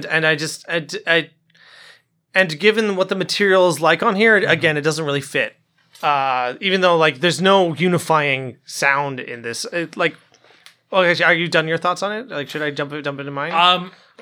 Mostly, I will say though, Pharaohs is also really, really good. But on the whole, I have always thought that their B-sides were really, really good, and having a collection like this was great. Great. This is exactly what I love about B-sides and rarities compilations. This is exactly what I'm looking for, to be honest. Of course, you trade the consistency of the vision of an album. That's the compromise. You don't have the consistency of vision of an album. What you have instead are bold, unconventional ideas that are that kind of reflect the more exploratory nature of a band. There are some very experimental tracks in here in the mix, and as well as some very accessible ones too. So it's a nice combination thereof. And I can see why a lot of these ones didn't make the cut initially. You can see that in the ambition. But you can kind of see like what their ambitions were when they were making these, and they like the polish of the hits, and that's fine. But I'm glad these tracks are collected like this because if someone wants deep cuts, like just point them to this. If you want some Tears for Fears deep cuts, here you are. Yeah. And 18 tracks, so talk about bang for the buck too. Although I'll actually cover that in a second. Their cover of Ashes to Ashes, you said interesting cover. I felt it was too damn similar. It sounds like the same. It just sounds like Ashes to Ashes, but Roland is singing it. So that's the problem. We talked about covers earlier. This is not an ideal cover because it's just. If you want to listen to Ashes, but Roland singing it instead of Bowie, then here you go. But in fairness, they do a great. It sounds good. Mm-hmm. It sounds good. It's just there's nothing creative brought to it. Yeah. So. But yeah, highlights. I also really like Pharaoh's, the Body Wah, Lord of Karma, and Blood Letting Go. Those are all highlights, although, there's a lot of other stuff that I really like too. And yeah, so there you go. All the other things I wrote, I already mentioned. So, okay. Yeah, definitely. I can understand this not being for everybody, but I really appreciate it. The fans should get it. Fans should get it. Now, so here's a quick story about this one is that I guess they didn't have like a huge CD distribution, and never any vinyl release that I'm aware of. So the going price for this on CD is stupidly high. It's like one of those $70. I guess there are worse out there. Sure, but it's like $70 plus shipping, that kind of thing. And then I'm like, geez, I mean, you could just buy it on iTunes for like $10, or you could just rip it. Download the songs and. Ugh. Yeah. So that's one of the things where. But here's how weird the CD market is right now, because it seems like some albums people just trying to get rid of them because then for like $3 or whatever, just because we don't need CDs anymore. Oh hey, I've got a box of CDs I'm trying to get rid of. Someone pick them up for $10. Yeah. On eBay, I was looking for this thing because part of me, because there's a lot of notes and stuff on the inside, so I wanted to get the physical copy, but I didn't want to spend $70 for it, and so. I looked around eBay, and lo and behold, it's in one of those big boxes of CDs that somebody's just trying to sell off. Yeah. And so, I'm like, this guy doesn't know what he has. And so I buy this big box of CDs for with a bunch of other things like albums from Tom Waits and Tricky and just a bunch of other artists. All starting with T. Yep. Coincidentally, there are other ones, but those are the ones that came to mind. And a lot of that I hadn't heard of before, but and so for less money than I think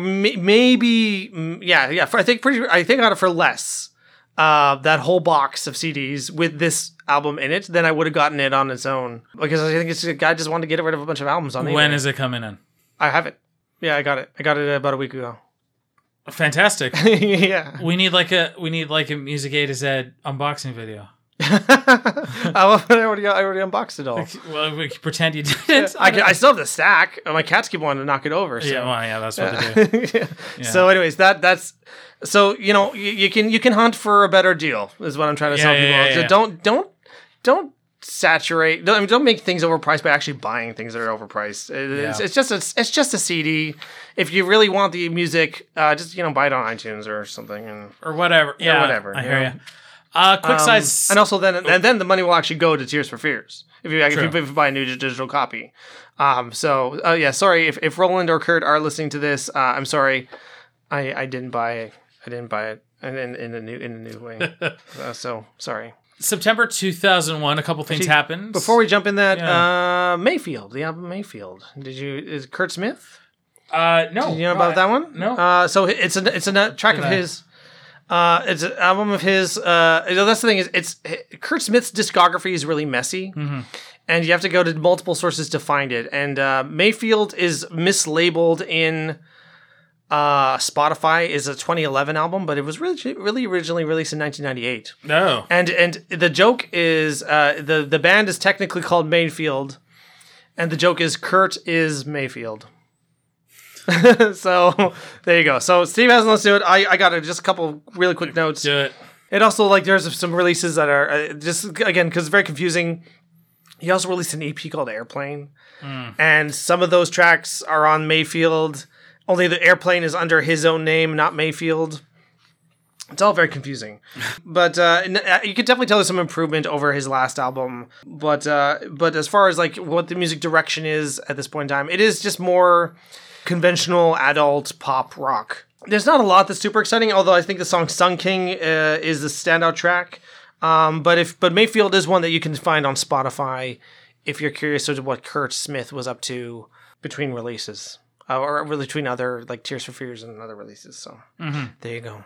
September 2001 is when Shout, the very best of Tears for Fears. This is the one that I have that includes basically, again, nothing from Raoul, but up to New Star, actually. Okay. Because New Star kind of came out. Just as a quick footnote, again, The Way You Are is on here. Mother's Talk has the US remix on here, and I believe is actually a live version, a soulful re-recording. And does it have Break It Down Again? Yeah, it does. It does. Okay, great. Yeah. So unfortunately, this is one of those compilations. My only complaint is that the stuff is released in, the songs are in their release order, basically. Okay, so if you want sort of a best of in chronological order. Yeah. Kind of thing, Again, I don't really like that because sometimes I can find the change between tracks a little jarring. Well, yeah, because they when they were on albums, they were not in that order. Yeah, but the compilation that you have shows that you can rejig the tracks around so that at least sounds more cohesive. Yeah. Yeah. So, but it's good. I will say it is a pretty good. Both these compilations are really good, and there's a whole bunch more. Anyways, we'll also note that around that time apparently is when Roland released his solo album Tomcats Screaming Outside, right. again with Alan Griffiths. And it met a lot of critical acclaim. Critics really loved it, but it bombed. Yeah, you can tell. You want to talk about extremely expensive CDs. This one was even more expensive, like $100 plus. I don't know. Must have just tanked, and that was it. And yeah, because I haven't found any sort of hidden deal for that one yet. So. And it's not on iTunes. It's not on Spotify. Oh. You have to really dig for this. Have you heard it? No. The only place I could find that you can hear it is YouTube. Of course. Because it seems everything's on YouTube. And I think it's a shame that it's buried and there hasn't been another release since. And I feel like now's the time to do it. Roland, if you're listening, man, see if you can get I'm sure it's more complicated than that. I don't think you just wave a magic wand and go okay, vinyl release. And that's it. It is an underappreciated gem, I think, as far as the non-Tears for Fears output goes. It's got a pretty distinct identity too. Like it doesn't sound like Tears for Fears, but you can definitely tell it is Roland. It embraces more electronic music and heavier rock, and makes it decently cohesive out of like these really interesting, different, more modern, especially 2001 modern influences. He sometimes leans a little too hard in the drum machine, but overall, like, I actually really like this album, and it should really be made available again in an official capacity. Snowdrops is a standout, and so is Under Ether, and for the more rock-oriented stuff, Dandelion. Hey Andy for the very electronic stuff. So, yeah, I don't want to dive too much deeper into that because I know we got a lot to cover, but I definitely don't miss out on that one. I think very underappreciated. Tomcats screaming outside. Yeah. It just kind of struck me that I feel like this was like his original plan was just stop doing Tears for Fears and then kind of continue on. But that's not what happened at all, because in 2000, just before this album was released, Orzabal and Smith began talking. And a lot of the sort of creative differences that they had kind of started to not quite seem as important. So they began to work on a new Tears for Fears album, but it took a few years to get going. I think they kind of knew though what they were doing when they named this next album Everybody Loves a Happy Ending. Oh, it's because Tears for Fears reunited, and who doesn't love a reunification? Who doesn't love the end of a feud? Everybody loves a happy ending, which came out September 2004. It was produced by Tears for Fears and Charlton Pettus. I found this to be, again, very busy cover art, but a very kind of Britpop album. A lot of Britpop. Kind of had rings of even Oasis to it. The title track throws a lot at the wall to kind of see Yes. see what will stick. Call Me Mellow sounds a lot like There She Goes. Originally by The Laws, but perhaps we're the most acquainted with the Sixpence None the Richer version. There She Goes. Yeah. It sounds very reminiscent of that. Who You Are is not written by Orzabal at all, which is an occasion that has not happened in quite some time. It is written purely by Smith and Pettus. Secret Worlds, they bring in the orchestra. Last Days on Earth, fantastic song. Dark content with plinky keyboards. They were really, really going for something unsettling and unnerving, and I think they hit it out of the park there. There were, unfortunately, some middling reviews for this album and a little bit of charting, but not a lot. But I thought it was a fascinating album. Not a fantastic album, but I thought, you know what, I could kind of get behind this, even though I know that now it wasn't. But if this was to be the last Tears for Fears album, I would have thought, hey, kind of a cool way to cap it. Definitely a different change of pace. Yeah, for sure. What are your thoughts, sir? Definitely a change of pace. Definitely closer to Seeds of Love than Raoul, that's for sure. And as the first track, it reminded me so much of I don't even know specifically what, but just sounded like Paul McCartney to me at certain points, for sure. It's that Britpop sound. Yeah. I mean, I guess if anyone could define like where Britpop came from, yeah. Very optimistic. I really like that about it, especially considering Raoul and Elemental were a little bit on the darker side. Yes. So this, the optimism is nice. Not really of its time for 2004, which is fine because 2000 music kind of sucked. Like, and you know, this is coming from somebody who should be the most nostalgic for that time period. But really, I look back, I'm like, man, so much of it was terrible. Not to say all of it was, because there's no time period when all music was terrible, nor any time period when all music was good. The album does start off strong. The first 3 tracks are super great. I love them all. But it does start to peter off a little bit. There is a lull in the middle. Never gets bad, but doesn't like reach the highs of some of their better work. The album definitely has stronger moments, mostly bookending it. I think the first track and the last track, in my opinion, are the best tracks. Again, not to say nothing in the middle is worth listening to. A lot of it is, but I think they were smart in how they opened it and smart in how they ended it, which is good because those are very important tracks. You want to hook people in and you want to leave on a good note. Because and it does leave on a very good note. Last Days on Earth is beautiful, immaculately produced and performed. And Kurt and Roland, when they're singing together on that track, they sound so good. They sound like they belong together, and they're like reunited. And it's so smooth. The album, it has a lot of character, but what it trades is some gravitas. There's gravitas lost in exchange for some charm. And, maybe that's fine. It's still pretty good. It has an identity of its own. I definitely, I think that the last track, Last Days on Earth, if, again, as you mentioned, if that was the way they capped their career, it would not have been a bad way. Yeah. It would not have been a bad way to go. Yeah. I don't know if you touched at all on Deceptively Heavy or Halfway Pleased by Kurt Smith. I did not. I don't have lots to say about them other than like my notes for both albums are pretty similar. That just feels like Kurt found his voice, and it's still very much like adult oriented pop rock. And there's none. I honestly I don't love a lot of Kurt Smith's solo stuff, but every track. But there's usually some good tracks. There's if you want to give it a good listen through, there's usually a couple good tracks that really stand out, and then a few others that are just like, yeah, it's fine. So that is Halfway Pleased is 2008, not on Spotify but on iTunes. Okay. And Deceptively Heavy is on Spotify, and I think it's on iTunes too, but actually I'm not sure. So again, like the he needs some consistency. The solo in his stuff. That's the releases. problem. Is that the solo stuff is just it's you have to look back and forth and find everything everywhere, and it's just get the stuff sorted out. I don't know. I mean, I don't know how much of that is.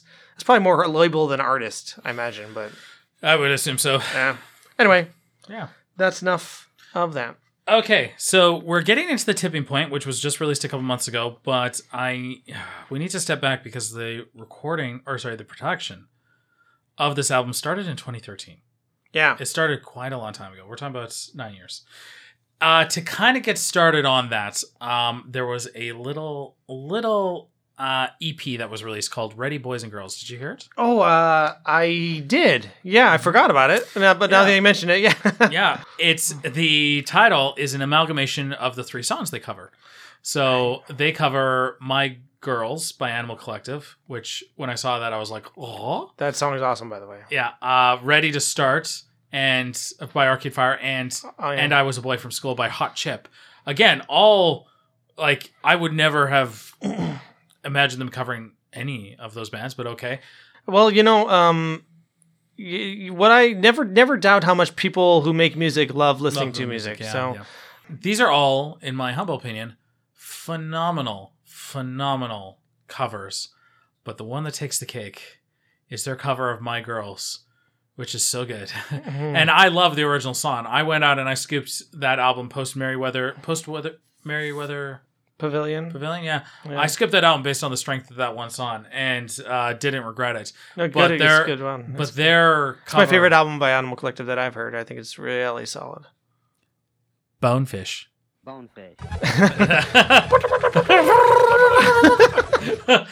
Oh, yeah, I like that one too, but I think Merriweather's a stronger one. Yeah. Oh, what a fantastic cover though. Like what you said about Ashes to Ashes, definitely true. And I think they learned exactly how to cover songs. Like I like the Arcade Fire one as well. Yeah. Oh, yeah. All 3 of them are really good. I like the Hot Chip. I just don't know which. I didn't know the Hot Chip song originally, so It's along the same lines. It's very good. A Hot Chip. I'll say it really surprised me. I know. The Hot Chip is one of those bands where I keep hearing about them and then I keep not listening to them. I got one of their albums through Vinyl Me Please when I was subscribed to them, okay. and it's such a good album. Like legitimately, I haven't heard a Hot Chip song that I thought was a dud. Like they're just great high energy stuff. Well, then I'm doing myself a disservice. Yeah. I guess if there's one thing I need to do, it's listen to more music because I'm Right? being really lazy. Hey boys. Hey girls. Superstar DJ. Here we go! I can't help but think of it, right? Yeah, true enough. Yeah. Yeah. Again, that's a great song too. Oh, that's a great album. Is that the Surrender by Chemical Brothers? Oh, yeah, so good. So good. Okay, so management at the time said to Tears for Fears, again, years ago, you guys need to start collaborating with younger artists to infuse like some that fresh youth voice in and get it going and stuff. And they're like, okay. There was a 2017 Rule the World's the greatest hits. Yeah, this is the newest version. And the newest greatest hits. Newest greatest hits. Universal wants to generate buzz for the upcoming album, so that's why they released this one. And it included on it I Love You But I'm Lost, which Tears for Fears had written and performed with Bastille. And so that was included on this album. Oh no! Oh, that song by Bastille, the "When Close Your Eyes." Oh, hey, oh. It's so ruined for me now because there's a stupid meme that of somebody going emotional damage. Yes, and then they mix it in with that song. yeah. Emotional damage, emotion. And now that's all I hear. I'm like, oh no, because I like that song. Yeah. but now it's been memeified. There's the perils of pop culture. It's terrible, but so they kept that one, but basically at the end they junked the other material. It wasn't working. It wasn't feeling like a Tears for Fears. I haven't even listened. I actually haven't listened to that one, so I cannot comment on it. I Love You But I'm Lost. Yeah. Yeah, it's okay. Oh, they included this single version of Change on here. Okay, You cool. Can change. That's cool. But it's I mean, it's just another, It's the same. Oh, except it's got some Raul in there. Yeah. Oh, yes, fair. It also has a song called "Stay." That song actually carried over to the Tipping Point. "Stay" is the one unifying thing, which is strange because again they are like years apart. After 1.5 million years of saying no, let's go back to what we do is Tears for Fears best. Again, not really any of the other material. They went back and they released The Tipping Point in February 2022 this year, produced as well with Charlton Pettis again, but also Florian Reuter and Sasha Skarbek. On the heels of, actually, I think by this point they've got a couple singles out. I'm pretty sure The Tipping Point and Break the Man, for sure. Yeah. Came out before the album. Yeah. What do you think of The Tipping Point, Doug? I think the gravitas is back. I appreciate that it's embracing modern production elements. Some bands that are a little older, not to call you guys old or anything, but it's true. Like they don't really they kind of stay in their lane. They keep doing what they've been doing sound wise, and that's not the case here. This actually has a lot of very modern sounding stuff in it. But doesn't necessarily feel like it's it's like pop music of today.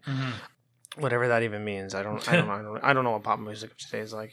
So it's very different than anything else in their catalog. Notably, feels heavy. Not heavy as in heavy music, but heavy as in emotionally, but not depressing. And which is nice because a lot of the subject matter of the album is Roland Orzabal, the death of his wife. And the struggles of alcoholism that brought her there. But this album sounds less like digging into that and more like finding healing in music. It sounds like an album of healing.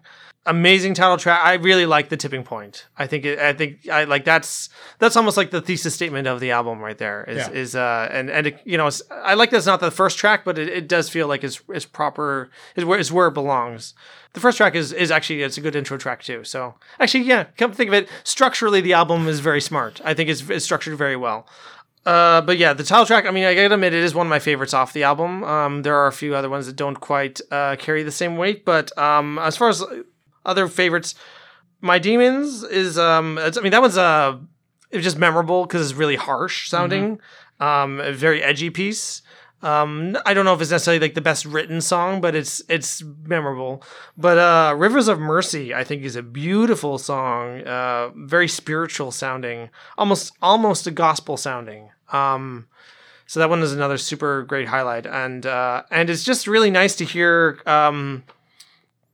Kurt and Roland being like super, I don't know, just like having that really creative energy again. There's something very unique and very special about this album. I don't know if it's like the best thing they've come out with. There are a few songs that probably are a little too like slow and don't really. But even the ones that are a little slower, they tend to go somewhere a little more interesting. They tend to grow into something that, you don't necessarily you listen to it and you're like, I don't know if this one's gonna be for me, and then it kind of gets to be in that place where like, okay, you know what, actually that was worth listening to. So yeah, I feel like well, everybody loves a happy ending for sure. The years go by and then you kind of discover the ending wasn't as happy as you hoped it was. But the tipping points, I think, goes to show that that there's still some good stuff after that too. So Right on. Actually, that was very well put, sir. thank you. I will say, Break the Man, the video, it's got basically like animated people who are walking.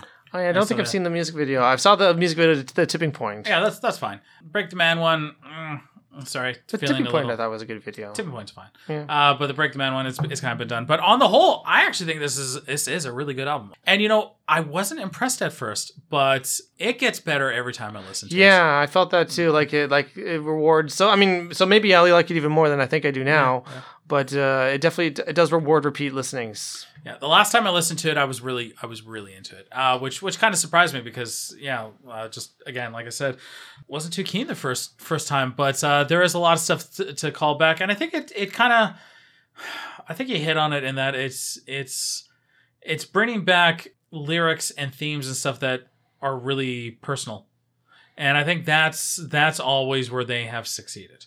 And I think that's where their best material has come from. Stuff that's really like that hits hard. They said that they wrote the song in a way, or they wrote the songs in a way that they hadn't since basically like back in the Hurting days. Yeah, where they just sat down, pulled out guitars, and just played together, and just sat down and wrote songs. I also, I don't want this to sound negative, but I like the fact that Orzabal has given up some of the control.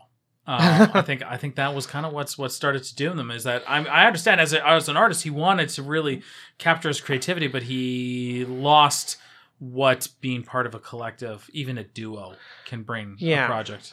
I think part of the problem is he's a really good songwriter. Yeah, he's very talented, and he's like, I don't think he likes the idea of being held back. Even though I personally don't think Kurt Smith holds him back. I think that they work really well together.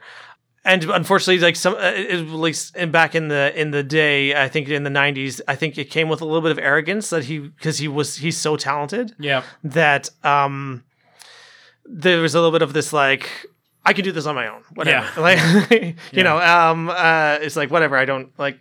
I saw in some like interviews and stuff like that where he was talking about like, well, like the direction has been going that I've been writing the songs and performing them anyway. So it's like, yes, that's right. So it's like, well, so this is just the natural direction of Tears for Fears.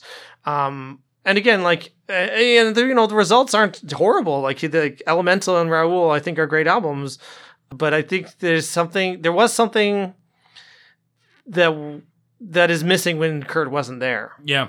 And so it's really good to have him back and to kind of, have them balance each other out. Mm-hmm. Yeah. So is this the final Tears for Fears album? Hard to say. If they take as long between albums as they did, then I guess it might be. It might be legitimate. I would not be upset if this was the last album, because I think this would be a fantastic bookend. But by the same token, though, at this point, I would love to see what else they put out. If they've got more, then I'm up for it. And they know at this point too to not waste time trying to like collaborate with other bands and stuff like that. Or be forced to like do what the label says. Yeah. So that was a lesson that they learned. On the plus side, we apparently got 3 amazing covers out of it, but it ate up time. It ate up a lot of time. Yeah. But also, I think sometimes breaks from making music is what you need to get those batteries recharged. And the guys are getting older too. There's Roland stopped dyeing his hair. And wait, he embraced the gray? Boy did he ever. He embraced that snowy white. Yeah. Snowy white cap. And you know what? Fine, it's a good look for him. And you know what? Embrace the aging and bring the aging factor into the music, which is what they did. They did. Yeah. It feels like an album written by guys who have experienced the world a little more. Yeah.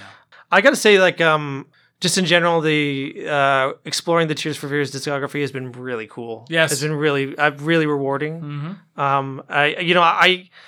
I know I've liked them for a long time, just getting into the deeper stuff has been really cool. All those I mean, B-sides. Oh my God. So That good. B-sides collection, I would have never have listened to it otherwise. But I mean, oh my Lord, even the album, like even Seeds of Love, great B-sides.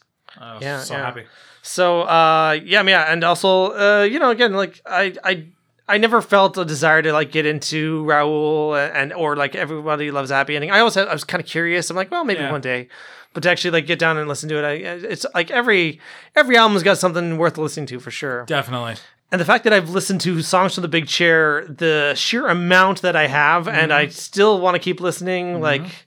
Yeah, I cannot oversell that album, I don't think. And honestly, like I feel like these guys have become like one of my favorites through this process. I'm floored with how much I like some of this stuff. Yeah, absolutely. Let's do track recommendations, Captain. Yeah. Do you want to go first? Sure.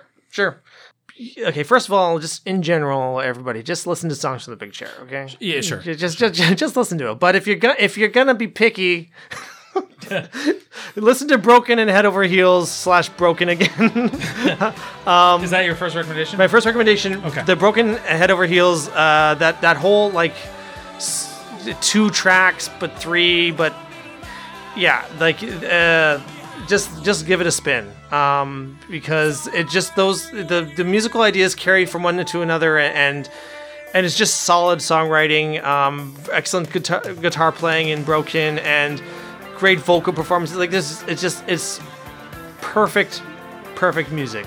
Please listen to that. It was really hard to pick favorites, to pick it down to 3, but I went with Raoul and the King of Spain. Okay. Or Kings. It's more than one Kings. More than one king. Raoul and the Kings of Spain. It's one of the ones that just every time I can't not think of Raoul. Like the way he sings it, it's so memorable. It's just a really great track that I think shows what the '90s Tears for Fears did very well. It has again, I don't want to overuse it, but it has gravitas, it has emotion, it has feeling, and it's just like a really good, very well written, very accessible as well track. Just good stuff all in all. And I'm going to go with Last Days on Earth from Everybody Loves a Happy Ending, because again, I just feel like it's a super great finishing track. The 2 guys singing together so well. It's chill. It's just very like smooth. It's a side of them that I don't really hear too much in their catalog. It feels like a very unique piece in the Tears for Fears puzzle. Yeah, those are all great. Do it. Go listen. Do it. Steve. Tricky, but thank you for taking a couple off. I took away a few of yours? Yeah, which is good. Okay. I think I'm going to start with the single version of Pale Shelter. Okay. Again, very Depeche Mode influenced. You can hear in it that this guitar is really scaled back. Instead, you get this really dark synth work that comes in this whole time. And then with the vocals, when Orzabal and Smith are trading off, it's much more raw. And the song ends a little more abruptly. Fantastic song. Pale Shelter's been one of my favorite songs by the band for ages.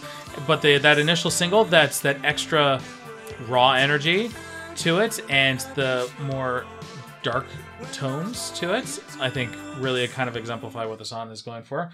I think I'll also do The Way You Are, simply because like I remember when I first heard it, I'd never heard the song before. It was on that best of compilation, Shouts, the very best of Tears for Fears, and it's got the way it plays with the vocals, with the high, the ha, oh, and then a little bit of the world music coming in, and and it's not as, I understand entirely why it's not on their albums, because the subject matter is a little lighter. It's a little lighter weight to it, and it's a fun track, and I've always adored it. Okay, I'm gonna do the title track from Elemental, because there's a lot to choose from. But honestly, I kind of had some preconceived notions based on what I'd heard from that best of, because I'd heard Break It Down Again and Goodbye Song, and those are okay. But like they were fine. There's nothing wrong with those songs, and I like them well enough, but they weren't enough to hook me into the album. And so I had this preconceived notion in my head of what the album was going to sound like, and if it was worth my attention. And you brought it up, and I was just like, eh. And then that song. That song is so strong in lyrics, in music, and in tone. That's just like, I made a mistake because this sounds really good. It's so strong. It's a great way to kick off that album, and it actually, honestly, it keeps you invested long enough into hearing the rest of the album. So, oh yeah, absolutely love this song. Going through my head right now. What more can I say? But I think I'll also second Doug's opinion about listening to songs from the Big Chair.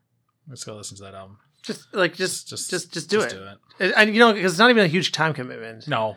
It's brisk, but when you're done listening to it, you may want to listen to it again, just because you may want to. All right, One I was thinking about, you can veto it if you want to, because it's. But I was thinking Underworld. I have one song by them called 2 Months Off. Oh, it's a good from 100 Days Off. You bring light in. Okay. It's an idea, unless you have something else you want to. No. Okay. Cool. No, let's do Underworld next time. I was just looking. We don't have tons of you options left. Yeah, right. I mean, my thought was maybe Urge Overkill. Like, why not? I don't even know how much of a discography they have. I actually don't know. Yes. So, what are we up to these days? Okay, so we'll try to put out, now that I've moved and other stuff, we'll try to put out the episodes a little more frequently. So, apologies for that. We always folks. hoped so. Yeah, barring life. We'll try to put out the episodes a little more frequently, so you're not waiting, folks, and definitely to try to do it in studio, because this just solves a lot of logistical issues. Creates a couple, but solves a lot of other ones. And sounds good. But what am I up to? I'm up to doing my radio show, Prog Rock Alley. And if you're like, oh well, it's radio, so I have to be in town to listen to it. It's the age of the internet, folks. Yep. Coopradio.org, or join the Facebook group, Prog Rock Alley. I'm also on Mixcloud. If you're on Mixcloud, that's where I archive the episodes. So check us out there. That is almost kind of the reverse of this show, because that is a music show. So it's the vast majority of it is music. I average between 5 to 7 minutes of myself actually talking. Yeah. Currently, what about you, sir? Still chipping away at the YouTubes. About to release a new continuation of a series. We're at Beast Machines Monday. If you are into Transformers, because we all love some nerdy stuff.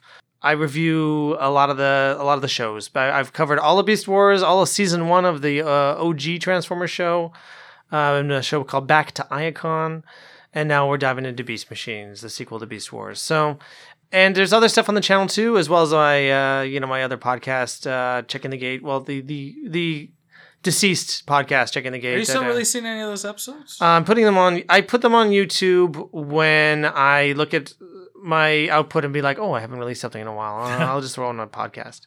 So it's a stopgap release, and just because it's the only place I can have to put the podcast right now. So until I resurrect it someday, moving_pictures with a K is my YouTube channel. So I would love to see you there, where I talk about lots of things, mostly nostalgic TV shows, video games, and movies. Anything else, Captain? No, I think we're good. Okay, well then I'm going to close this out by saying Music A to Z Podcast is hosted by Stephen and Doug Ferguson. It's produced by me, Steve Ferguson. You can search us up online and check out our other works at StephenGCFerguson.com and moving_pictures, that's with a K, on YouTube.